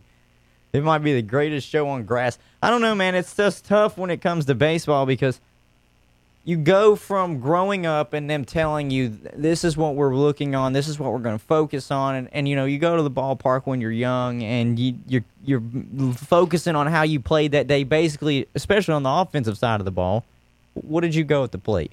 Did you go maybe 1 for 3 with a walk? Right. Did you go 2 for 3? Because the worst thing to do is to go 0 for and get in the truck with your dad when the game is over and explain to him why you looked at a third strike not swinging. 3 times. And now, people 3 times. And now it's like, oh, it's okay, son. You don't have to swing on that if you don't want to. To me, Rob, the worst thing ever is a strikeout. And people will say, it's a nothing. Hitting into a double play is worse than striking out. So you're telling me that swinging the bat, putting it in play, and it's not my fault the guy on first is too slow to either steal second or get there in time or break up the double play is better. For the team, I should watch 3 strikes go by. It's all about contact. It's got to be about contact. Everything to me as a hitter has always been about contact. So what's when you the name of the game? When you hit the ball with the bat. When you do the WAR, Rob, let's say, for example, Trout bats in front of Pujols. Well, Pujols may be the smartest, best right-handed hitter we've ever seen. If Trout gets a double, Pujols is just as happy to hit a fly ball to right field and get out as he is ground ball or if it, on an 0-2 count. And that's what the statisticians, the nerds who've never played the game, they never take into consideration situational hitting. That WAR stat does not take into consideration situational hitting. Pujols, I guarantee you, as a hitter, has gotten out on purpose before with runners on base. If there's a runner on third, Rob, do you not push everything you can to right field? And I wish they would have kept him for 100 years. Gabe Kapler and that's why he was atrocious in Philadelphia, and he still gets another job when he leaves Philly because that's all he thought about. You get so deep in the weeds with those stats, and like you said, instead of focusing at like you said, situational hitting. Mm-hmm. Well, let me get out my card here and see Yeah, it would be better to have him strike out than. And like you said, there's no. They're trying to do it in football too. How can you say striking out's better than a double play? That's right. They're trying to make Or football. it's not my fault the guy got doubled up. I mean, They're trying to make it too complicated in football too. They bring up QBR. QBR takes into consideration so many different things. Did he throw into double coverage? Did he miss the guy that was wide open? And I'm like, whatever happened to looking at the completion percentage? Did he get first downs? And did he throw interceptions? Did he throw your touchdown to interception ratio? Am I winning games with this guy under center? Am I winning games? At the end of the Absolutely. day. And if he runs, is it for a first down? so Is it talk, how many yards? Is he getting good yards? so talk about situational hitting. I'll use from my experience at Bessemer. I either batted in the 2 or the 6 hole. Those are two completely different places to bat in our lineup based on what I could do as a hitter. If I'm in the 2 hole, Rob, I've got 3 studs behind me that can hammer the ball. So when I get on first, I got to think of 2 things. The fat boy behind me, if he hits it on the ground, he's getting doubled up. I got to steal second. The guy behind him could fly. If he pops up, I don't have to steal second with him on because he's going to beat out the double play ball if he accidentally hits one. That's 2 totally different mentalities over on who's batting behind me. What about in front of me? So if I'm batting in the 2 hole and the leadoff hitter gets on, 90% of the time around here, what am I doing? Bunting. On a bunt. Okay? If the leadoff hitter doesn't get on, now I've got one out. I've got to get on if the leadoff hitter's on, either I'm going to bunt or I'm hitting the ball to try to get him to score. Move him over. If he doesn't get on, guess what my job is now to do? I might have to walk. I might have to get on base because the 3 guys behind me have to knock me in. So in the 2 hole with 1 out, I'm going to take way more pitches and maybe even hope for a walk just so I can get on base for those guys behind me. The easy to me, and the easiest concept for baseball that you use is get them on, get them around, get them in. That's the whole purpose of those guys in your lineup. Like you said, if that leadoff man gets on, then whatever I need to do to get him to second, because like you said, now I got my bats coming up behind. So every time when I batted in the 6 hole, I didn't have any bats behind me, so I had to steal second base no matter what, because I needed the extra base because the guy behind me might strike out. Get around. So if Trout's batting in the 3 hole with Pujols behind him, and they say, well, everybody gets the same RBI percentage no matter where they bat, then why the hell is Pujols always batted behind him? That's right. Maybe because he's a freaking genius hitter. Maybe because he's a great situational hitter. Because, again, like I said, in the 6th hole, I was doing totally different things trying to get on base and score as opposed to not getting on base. If I'm in the 6th hole also, Rob, who's batting in front of me? Probably the 5 best hitters on the team. Someone was usually on base. So if there's a runner on first, I'm going to try to do something different as opposed to a runner on third. If there's a runner on third, I don't mind hitting a chopper to second base. He's going to score. That's right. But if there's a runner on first, I don't want to hit one to second base. It's the situational hitting is not taken into account by any of the nerds, obviously, because they've never had to play and they don't know anything about the situation. Right. So that stuff it just gets a little weird to me, and I guess you've watched plenty of baseball teams. I mean, Ricky Henderson's the greatest, maybe leadoff hitter ever. But how many people's going to take him over Barry Bonds in left field when you're putting your team together? Right. Ricky can get on base. Do you want Rob? Okay, do you want Ricky, Ichiro, and Tony Gwynn in your outfield, or do you want Bonds, Griffey, and Hank Aaron? That's the kind of the argument. Do you want the 3 guys that are going to get on the base, or do you want the 3 guys that are going to knock it off the wall? I used to have a stat, and I can't remember it now. And it was a ridiculous number of the amount of times Ricky Henderson scored from first base with a ball hit in the infield. Stupid. Scored from first base with a ball hit in the infield. So, you start – and plus with a guy like Ricky Henderson, he's going to come up and he's going to be very aggressive to start that at bat because there's a chance he's going to put one out. Ricky did try to hit home runs. He was going to be – fastest guy on the team. Once he got that counted, once it got to a bad Major count, League Hunter, Yeah. of which one? Say Hey Willie Mays. He tried to hit it out. That was Ricky Henderson, but real life. Yep, it sure was. I mean, Rob, he stole third base. They gave him a microphone and he said, "I'm the greatest." when he broke the record, he stole third to break the record and said, "I'm the greatest." One of the greatest books, if you ever want to read a great book, is Confessions of a Thief by Ricky Henderson. Is an outstanding read. There's no way he wrote any of that down. Someone else had to write every word down. Yeah. Because Ricky talked in first person or third person, Hunter. He did. How fun would that be today? Think about if we went on TV every day and this dude's on TV talking about Ricky this, Ricky this. Yep. Ricky's the greatest. He talked in third person. You can't stop Ricky. You seen the Seinfeld, hadn't you, with Jimmy? Yeah. You seen that? That's Ricky. That's Ricky Henderson. That's Ricky Henderson. All right, real quick before we move on and finish up the show. Your all-time on-base percentage, Joey Votto is 17th all-time between Shoeless Joe Jackson and Mickey Mantle. So let me as for posterity's sake, for Ted Williams is 1, Ruth 2, McGraw 3, Billy Hamilton 4, Lou Gehrig 5, Barry Bonds 6, Hornsby 8, Bill Joyce 7, Ty Cobb 9, Jimmy Fox 10. Those are your all-time on-base percentages. Rob, did you know if your team could get, me and you could play it against each other, you could get 4 batters on every inning without scoring a run. That would be 36 base runners, and you not score a run.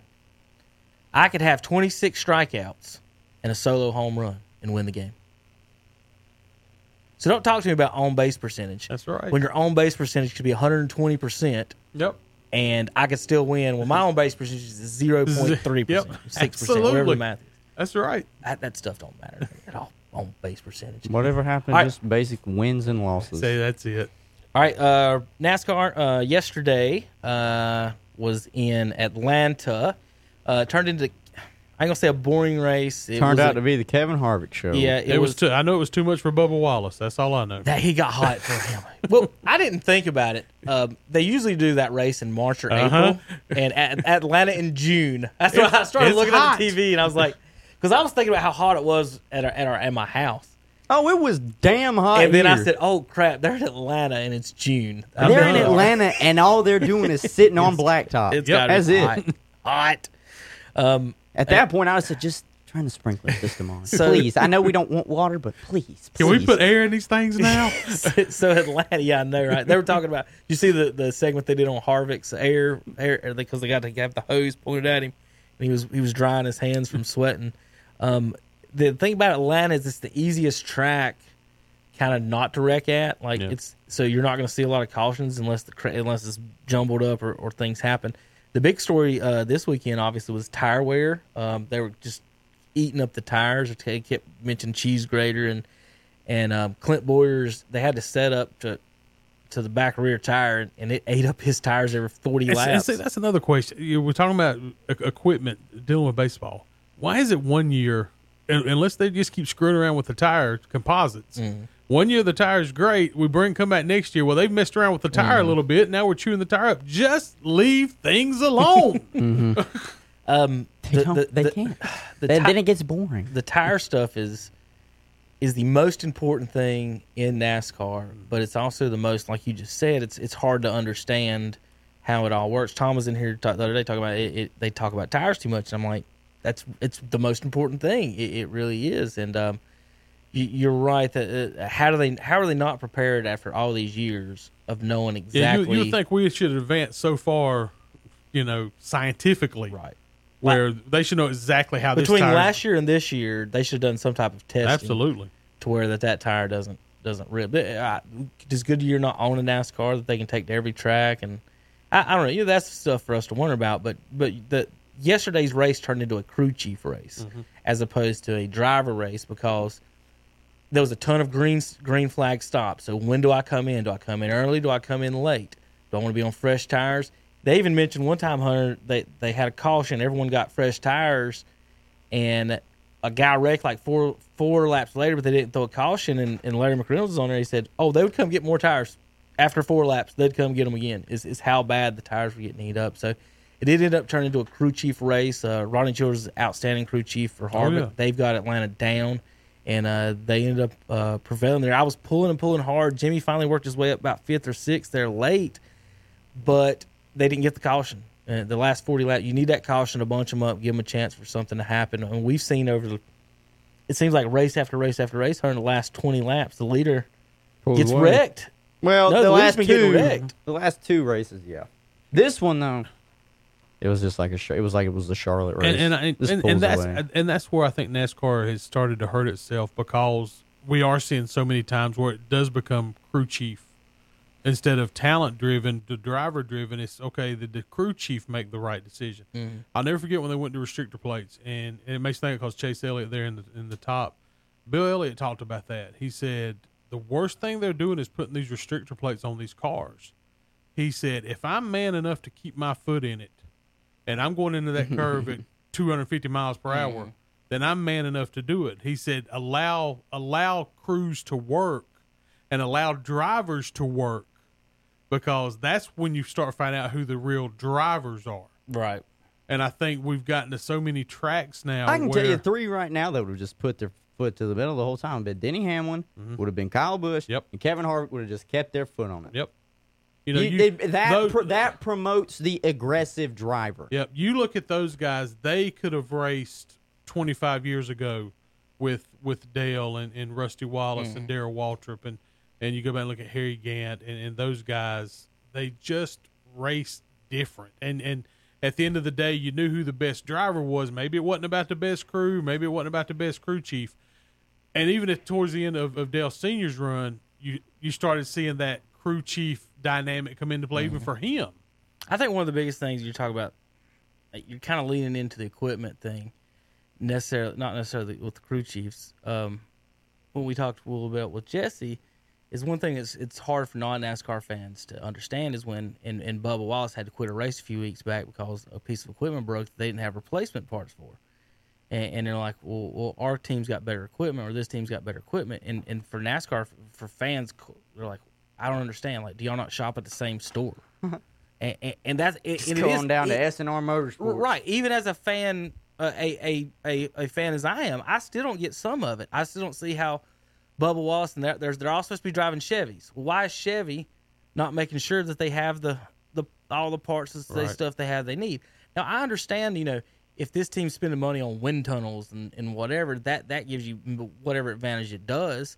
But, I mean, if they're not making, how are they can't make that much of a difference in that to me, as opposed to, if we're here on race day and I'm looking over at your car and it's just slightly lower than mine, hey, I'll lower my car a little bit, but the equipment thing really perplexes and aggravates fans. I think I understand the difference between Ford and Toyota, but the Chevy teams, like, why are you all different? Like, why is Bubba Wallace and Rick Petty not like it's almost like if you're playing a video game like the NBA 2K, you'll go, you got a nice store and then you got other stores. So only these guys get to shop at the nice store and these guys get to shop at the other ones. And it's just weird for people that don't understand it. Are the guys running it like is Bubba Wallace shopping at O'Reilly Auto Parts over here, and the other guys are whatever they're doing. Chevy's giving them great stuff, and people don't understand that at all. I don't, for the most part. Fastest speed ever. 216 in Talladega. Rusty Wallace, 2004, 216.3 miles per hour. You was talking about Bill Elliott. I wanted to find him. Okay, I thought he held the record for a while. Elliott's from 87. He held it for 17 years. In 1987, he went 212, Rob, around Talladega. It was not. It said it does not replace the official record because it was a radio test, not a NASCAR sanctioned event. Is Bill Elliott was testing at 212. So there you go. And those guys make the argument, like you just said. Let me drive. Let me drive it. So all right. So that sets up this Wednesday, and one of the best quotes of Sunday's race was from Larry McReynolds. He said that Wednesday they're going to Martinsville, and it's going to be. And one of them said, "Well, it's going to be under the lights in Martinsville." Can you guys believe that? And Larry McReynolds said, "Hell has frozen over, boys." So they never thought they'd see lights in Martinsville is what they're getting at with that, but they will. They've got the lights in Martinsville. That is a track. It's called the Paperclip. I'm going to pull it up on the screen for the folks in a minute. I'm going to make some laps here around the track, but it's shaped like a paperclip. The best way to describe it is it's a damn paperclip. Long straightaways and short turns. It's to drive it. I was driving in traffic earlier with it. The thing about it, and people also don't get, Rob, is they think they're, because when you drive in your car, 90% of the time, your foot's always on the gas. You're going speeds that aren't that fast, right? They don't understand that, say, a lot of NASCAR wins is by braking. That's right. Who's willing, what you were just said about driving, who's willing to go into that corner at a certain speed before the last person to hit the brakes? And that's the guy that's going to win. Whoever's willing to risk their car, A, their body, and B, hope that it makes the turn. Now, a lot of these turns at Martinsville and some of these other ones, they let off the gas. And they'll go all the way around the corner without touching the ground. Yeah, they coast through it. Because there's so much horsepower and these tires are so slick. Hunter walked in when I was trying to calibrate. I was on the pro level here, Rob, and every time the green flag went, I just spun. I was going, and then I'd hit the wheel a little bit, and I'd spin out because I was hitting the gas too hard into the corner, and I would spin out. So I had to put on rookie level just to make it around the dang track. But it is so fast in those wheels. If you've never driven a V8, you really don't know. I had a Firebird in high school. It was a V6. Mom and Dad bought a Z28. Completely different. I can't even describe how I could get maybe a 10-foot burn, maybe 10-foot burn on my V6. And this was a automatic Z28. I lay it down 100 foot. I'm just telling you, you can lay it down. And these guys are driving these, and they're a little bit they're better V8s than what I was driving, and it's just something different. And there's so much power in the back that they have trouble with that. So Wednesday I'll be in Martinsville, and the way they're doing the standings is how they're doing the starts and the draw again. Mm-hmm. So Jimmie Johnson needed to finish third, and he finished I think fifth or sixth. If he had finished third, he'd have gotten the top part of the drawing at Martinsville. Now he's back in the back of the pack. So. He's got a tough little draw. Not the final season he was looking for. Not at all. But it's not as bad as honestly as it was last year or the year That's before. True. It's been over 100 races since he's won, and we talked about this a few weeks ago on one of our podcasts. If you'd have told me 3 years ago, he'd still have the same number of wins right now. This is insane. I thought he would have passed Jeff Gordon by now. He's still 10 wins behind him. He ain't going to get to Jeff Gordon. Yeah, he ain't going to catch him. I thought he would have blew by Jeff. I thought he would have been the one to go after Pearson's 105. I thought that's where we were at. It was that he was going to get there, and then Chevy, whatever they did the last 3 or 4 years, was absolute garbage, and it put him in a position that he couldn't win. Now this year, Rob, Hendricks is balling pretty much. Yeah. Now yesterday was a Toyota day, but then again we talked about that was kind of a crew chief day. Toyotas may have something a little bit different in that sense. I will say this for NASCAR right now. Jimmy's going to run 15 to 18 races next year, he said. Maybe the best group of young talent we've seen in a while. It's been a while. If you'll remember when Jimmy first started winning, they had those Young Gun commercials. Mm-hmm. I don't know if you remember all those guys. I think you're right about that. I've been trying to pick a team that my son could pull for. They love Jimmie Johnson. They do, and he's retiring, and they haven't quite got that or understand it. I'm going to be mad if we don't get to go see them in this All-Star race that they've planned for September. I just want my kids to get to go see them once. My daughter I bought her the pink car this year because she's a Jimmie Johnson fan. All we had was these Lowe's cars, and then they switched to Allied. She loved it. She's been on cloud, and she likes the pink car. That's what's tough whenever you're younger and you didn't get to really watch a driver or a player for nearly as long, and I kind of know how those kids are going to feel and how you're going to feel, though, now that you're looking for something else. That's how I felt when Chipper retired. When Chipper retired, that's all I've known for, basically Braves baseball. And at least you got to pull for the same team. I know. I can at least pull for the same team, but even then, I never got behind Freddie.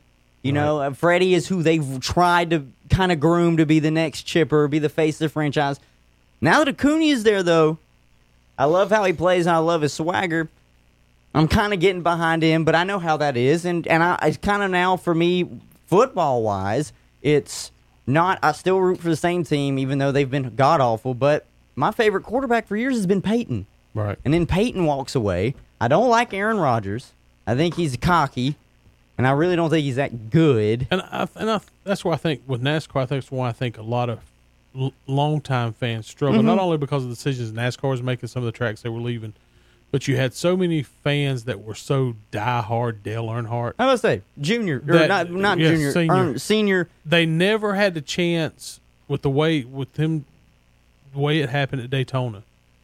They never had the chance to Find somebody celebrate else. his career. Oh, yeah. Never had the chance for him to do like Jimmy Johnson and knowing, okay, this is Dale Sr.'s last year. We're going to celebrate. And then Dale was the kind of guy where you could have seen him going into the booth, and you could have eased your way out of him towards another driver. And a lot of people tried to go to Dale Earnhardt Jr., and he was obviously voted most popular driver around. I think a lot of that was Dale Sr. fans. Now, Jr. kind of all of a sudden just gone because of the concussions. So those fans of the Earnhardt racing dynasty have never had an opportunity to ease out of being an Earnhardt fan and support another driver. I think for me, the closest thing I see right now, I love Chase Elliott. I think this young man has got all the tools to be very special. You can tell it's in the blood. Got a problem there, though. So I like You know him. what the problem is, don't you? What's that? You can't like Chase Elliott. You're an Earnhardt fan. But you You got can't like him. That's not. Terry Sarah told him Saturday he was trashing Chase Elliott because here's who Terry pulls for. Rob, he was an Earnhardt fan, right. so he switched to Kyle Busch. No, That's what Terry did. So now he's on the Kyle Busch bandwagon, and he being an Earnhardt fan, and now he's Busch and Elliott are getting into it. He don't have anything good to say about the Elliott families. so I was like, I know where that's coming from, Terry. You ain't got nothing for Chase Elliott on that. man. But Chase Elliott is a Hendricks driver. He's a young guy. He is Bill's son, obviously. He is one of the people I'm leaning towards, maybe pushing the kids towards pulling for themselves as going. Austin Dillon is in the 3 car. If he was winning, I think they would people would be pulling for him. I think more than anybody else though, because it's that 3. Mm-hmm. If there's ever been a number synonymous with the guy, and I understand why they did it, why Austin Dillon's driving the 3, but I think there's still a lot of people that You could still say the feels like same thing if with. there was You could say ever, the same with 3, 43, and 24, and now 48 when Jimmy walks away. You know, for me, if there was ever a number where the NASCAR fans said we need to put this number, it needs to be hanging up at tracks and not on the car, was that 3. And I know Dale Jr. came out and said, he deserves it, this and that, but I think that it's hard for me to pull for Austin Dillon in the 3 car. It's hard for me as an Earnhardt fan. So the standings right now, Jimmy ended up 13th, top 12, get in the top 12. Harvick 1, Logano 2, Chase 3, Brad Keselowski 4, Truex 5, Denny Hamlin 6, Blaney 7, Bowman 8, Busch 9 and 10, Almirola 11, Bowyer 12th, and Jimmy Johnson, then Austin Dillon at 13 and 14. I think Jimmy's going to win this year. This weekend might be one of them. It's one of his good tracks. He's good here. He's good at Dover. He's already had some bad luck this year. He's ran well. The thing about Johnson is he's never been one to race aggressively enough to maybe get that extra spot. Like, he's not going to race you for an extra spot Right. on the track. He'll race you for the win, but 6 and 7, he's not going to wreck a car or wreck someone like maybe Kyle Busch or one of these other guys would finish at a certain spot in the track. So his aggressiveness without having a great car, I don't think they can win that way. He's got to have a good car, and they have had some. Let's go. So Wednesday, like I said, we'll be in Martinsville. That'll be your top 12. It'll be random draw for that, folks. So no big, nothing really to gain or get from that. One thing I did notice, Rob, I don't know if playing the game, I noticed it a lot, and it is a big issue. Is they had some speeding penalties yesterday on the first time people come in because they hadn't had practice, and you're coming in the pits on slick tires. And you basically just playing the game. I will lose 2 or 3 spots because I don't know when to brake and how to brake coming in to get in the pits at the right time. So for me, I love to wait for the caution flag to come out. I've always wondered that when NASCAR. That is one of my questions. Why is there not a speedometer? Why is it based on RPMs? Why not give them something to look at? I don't know why, other than them being jackasses. But yeah, there's always been a thing. They don't want to put electrical components in the cars. But you're right. It would solve a lot of problems if they just had a speedometer in there. It's not like that's ancient. That's like brand new technology. It would help. What they do is they do timing. It's not even miles per hour. It's time. You can go 100 miles per hour as long as the last part of your of that timing loop, you're going 10 miles per hour. That's exactly right. So it's an average distance between. So it's basically a second and a half or 2 seconds per timing loop, and that's how they get you for speed. And it's obviously hard as crap. Absolutely. When you're coming down just RPMs, if you just slam on brakes, you have no idea how fast you're going. Yep. So the practice does. That's what that does. So that kind of caught my eye. Like that's kind of something to look out for in these few weeks when they don't have practices. Some of these guys are going to mess up. I can't. I like I said, I lose 2, 3, 4, 5 spots trying to hit the damn. And then in the pits, and then on the game and in real life, if you hit the pit speeding during green, you know what the penalty is? It's a drive-through. So if you hit it and you're speeding, you have to just drive through, and everybody else is going 150 miles per hour, and you're going 35. So that right there it's one of the issues of my game I can't stand. So look, going down my list, we've done this, we've done this, we've done this, and this. Hunter, did we talk NBA? Yeah, no, we can just talk about it Wednesday. Real quick, I want to get in, let Rob have a few comments on that, and then finish up with a Mount Rushmore, though. Rob, do you like, dislike, agree, disagree? I'll say my stance on it is I think the NBA should have either done 16 or 30 teams. This choosing some teams in, some teams out, because, and the major thing is they've got to play, but some of those teams were scheduled to play those crappy teams. If you're the Hornets what if you're the Hornets and you missed by a game and a half and they cut you off? What if your last 20 games were against all Eastern Conference teams as opposed to Western Conference teams? You're going to win more games against the East than the West. And I to me, that's what we said. Either you got to just cut off the 16. Hey guys, if you ain't there now, sorry. But here's or the 30. I thought it should be everybody. That's the thing. You either 16 or everybody, but you also know there's no way they were going to get this NBA back on TV, and Zion Williamson was not going to be seen. That's Hunter's theory on it, and it's true. The only reason I think you could think otherwise, you need another young player that needs eyes on him, and that's Trae Young. His team's too bad. And they're a bad team. No, they got exactly what they want to. Well, that's true. Because think about it, they got Zion and Ja Morant. Well, that's both true. in it. That's true. That's all they need. That's all they need. True. Because one of those two has the possibility of being a part of the playoffs in their first season. Real quick before we finish that up, I've left one NASCAR thing off. They're not going to have fans in Pocono, Indianapolis, Kentucky. Charlotte, Texas, Kansas, and New Hampshire are still working on it. It says, Hunter, your All-Star weekend is July 15th now. The All-Star Open is July 15th. The All-Star Race is July 15th. That is a Wednesday night. Wow. Is the All-Star Race will be a Wednesday night in Charlotte. So we'll have, of course, coverage here on WCSL, but hopefully fans. I mean, I'd really want the fans to be there. All right, back to the NBA thing on that. Like, I don't think it's fair schedule-wise, and also, like, how are they going to do these last 8 games? Who do the teams play to get in the playoffs? They play each other. Like, if you're on the outside and you get Lakers, Clippers, and Bucks on your 8-game schedule, well, that's not fair if the other teams have to play the crappy teams. Right. So how are they doing the scheduling? I know that's not up for us to decide, but my main question was: do you like the 22, or would you rather see all 16 or all 30? Either 16. I'm like you, 16 or 30. I mean, that's just to weird me. Picking. It's like I said, kind of cherry picking there, and they're justifying however they want to justify it. But again, there's players out there that they definitely wanted to have on TV because they bring ratings, so they weren't going to mess up those. I tell you what got me, guys, and to me it goes back to the Last Dance 10-part series. The difference between a guy like Kevin Durant and Michael Jordan. Michael Jordan would not have stayed in Los Angeles whenever he found out the league was coming back.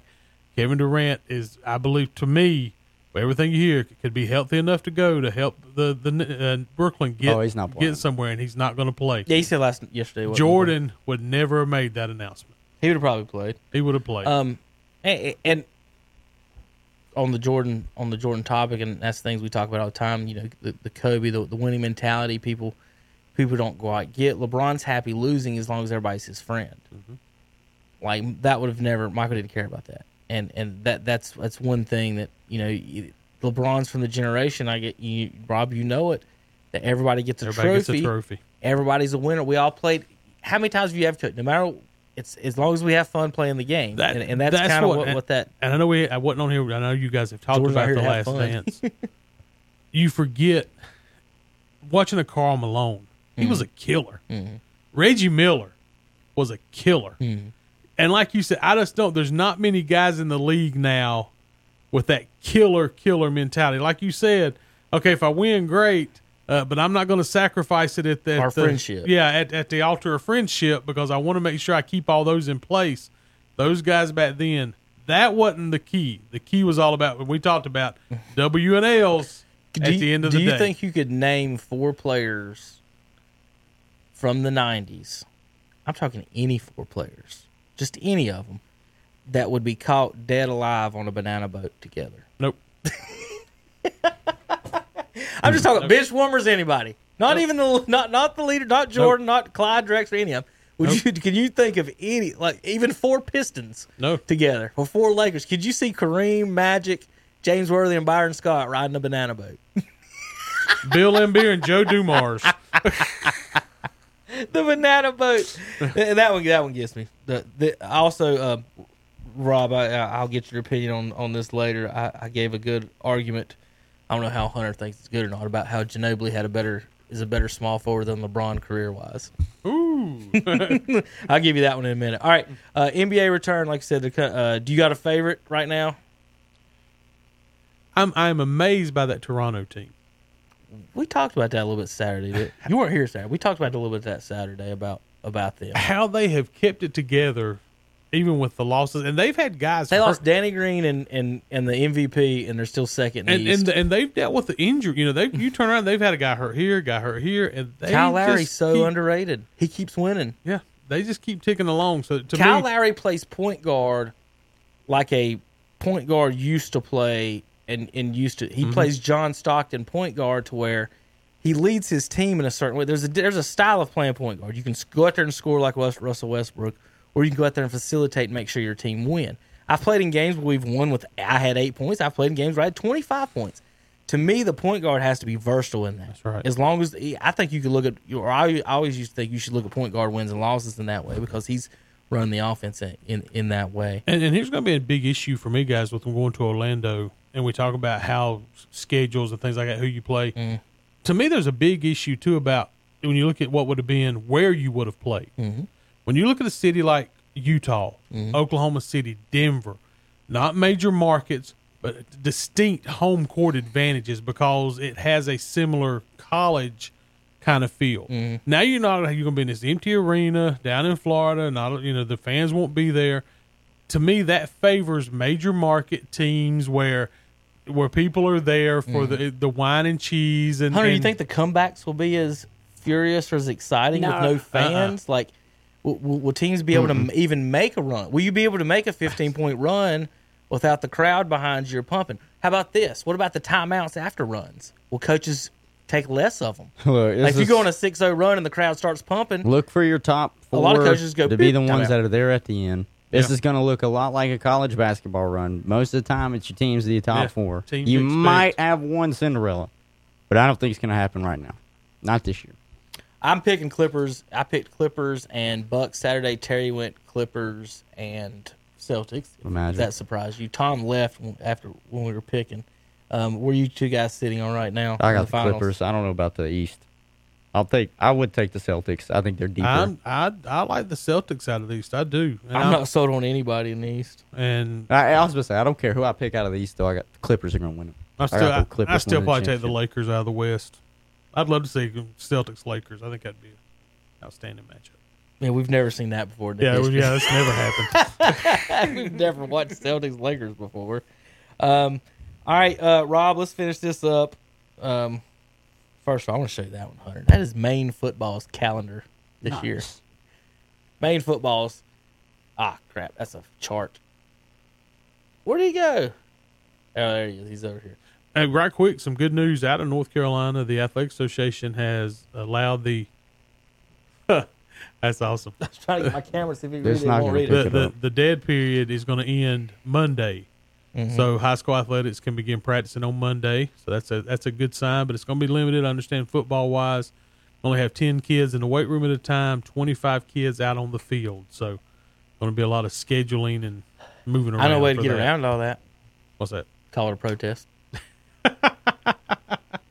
I have guidelines from San Francisco, the county San Francisco's in. Groups can get together in groups of 12 or less. That's rule 1. You know what rule 2 is? What's that? Protesters can accumulate or assimilate in groups of 100 or less.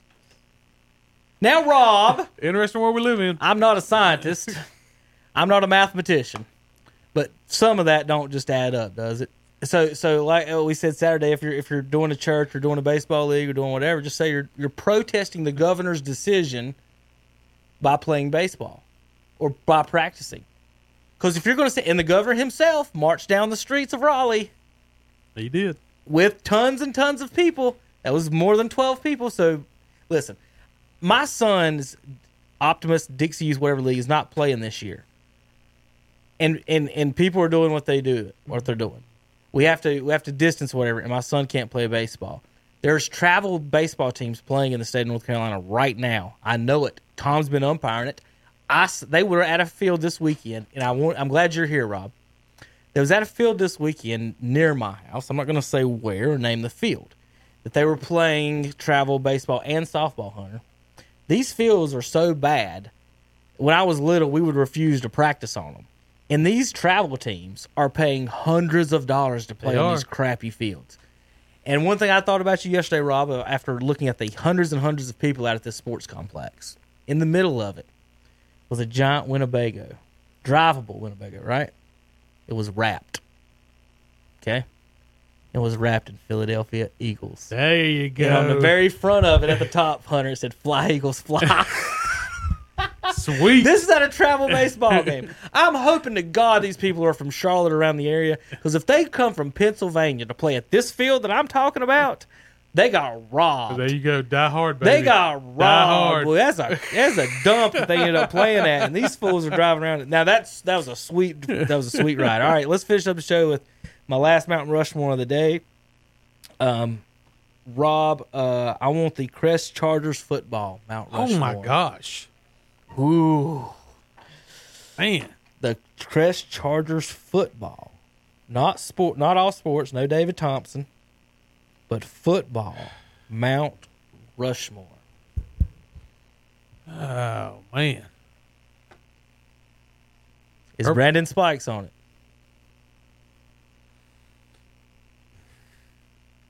It'd be considered. But not as off fielder or his opinion of Shelby, but Brandon Spikes is an NFL football player. I think so.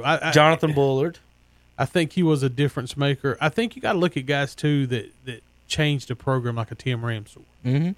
I think you'd have to have a guy like that on there. I think he'd have to be one of the four. And then I think you got to go back and look at like a Herbert Harbison. You know, you talk about those early 80s, and that's when you started seeing a program become what Crest was able to become, and saw the potential there before they went up to 4A. So I think Herbert Harbison's there. I think you put Spikes on it. I think I put Timmy Ramsor there. What about Trey Harbison? What about Justin Foster? Landon Zanders? Too early to call on those? Yeah, I think those guys are still too young. Honestly, of all the people I've seen come from Crest that I've been doing the games the last 10 years, Justin Foster impressed me more than anybody. He's on the watch list for one of the That defensive players of dude the year this year. He's a huge man, and he's extremely nice. He's nothing but yes sir, no sir to me, and he's a much bigger man than I ever will be. If there's ever been anybody for Crest that I've watched just keep their nose to the grindstone and work and get to where he was, it's Justin Foster, without a doubt. You talk about players. Do you include a coach? No, I'll just do players. Oh, golly. Justin's listed at 6'2", 265. He seems taller than that, but he's listed at 6'2", 265. He reminds me of Peppers. He's obviously not even that big. Think about how big Justin is, and Peppers is 4 inches taller and 30 more pounds. Right. Right. God. So Foster's listed at 6'2", 260. Chaz is 6'3", 230. He's got 30-some pounds on Chaz. He's more of a defensive end. He looks like a defensive end or a linebacker to me. I mean, he's just so big. So he's shaped like Peppers, kind of, but he's like I said, he's not that quite big. So who you going with? Who have I got on there so far? Well, you've named Ramsor, Spikes, Bullard, Herbert Harbison. Then we've named, of course, Justin Foster, Landon Zanders, and a couple of others throughout the years. I think Harbison definitely, Spikes definitely, Timmy Ramsor definitely. Does Bullard get the fourth one? I don't know if his impact is he was a great player, but when I start talking, Was his team not that good? Is that what you're saying? no, the teams were good. Yeah. But I also think with those teams, do I include a Raheem Ledbetter? Mm-hmm. And you start talking about guys that did things that for a team, and then I think about two running backs. Does Travis Padgett make it or Martre Littlejohn? You're talking about two guys that rushed for 2,500 yards apiece. Harbison had 7 touchdowns in a state championship game. Golly. I guess the best way to say it is, man, we should have been blessed with some players. Well, Hunter, every time we end up doing one, we always name 3, and the fourth one's always the hardest, Just right? gotta spit somebody out. You got to do whatever your heart is, man. It's yours, so whatever Yeah. 4 you want. I don't have any input on a crest Mount Rushmore. P.J. Watkins. I always think about a guy named Lucky Hopper, Hey, but Willie Green never lost a game That's and true. won a state championship. that's true. Put Trey Harbison on there. Trey got 2 Harbisons. Yeah. 2 Harbisons, Spikes, and Ramsor, according to Rob Then you got Root. Chris Coleman. So you got to kick off Bullard. You got to kick off Foster. Are these on our pass list? Take off Zanders. Herbert Harbison and put John on there. We'll do Jonathan Bullard there. All right. There we go. So we got Rob's. Ramsor, Spikes, Trey Harbison, and Jonathan Bullard, yeah. is what Rob goes with. All right, Hunter, to end the show, tweet of the day. You ready for this one? Yep. James Harden got his number I retired. saw this. Yes. He did. You ready for where at, Rob? Where's that? At a strip club. After spending $1 million. James Harden had his number and jersey retired at a strip joint after spending $1 million. We talked about Charlotte raining dollar bills. All right, Hunter, you got anything else before we get out of here? Nope. That's all you got. That's mic drop on that. We're gonna mic drop with the strip joint. James Harden getting his number retired at the strip club. I want to thank everybody for watching and listening today to this podcast. And Rob Root for joining us. Hey, I loved it. Had a great time. Rob, you can come back anytime you want. Mondays, Appreciate it, Wednesdays at 2 o'clock, Saturdays at 8 a.m. For Sports Talk. If you come Saturday, we'll order you some breakfast. Hey. So thank everybody for watching and listening to Shock Jock Sports Talk on KBCBroadcasting.com.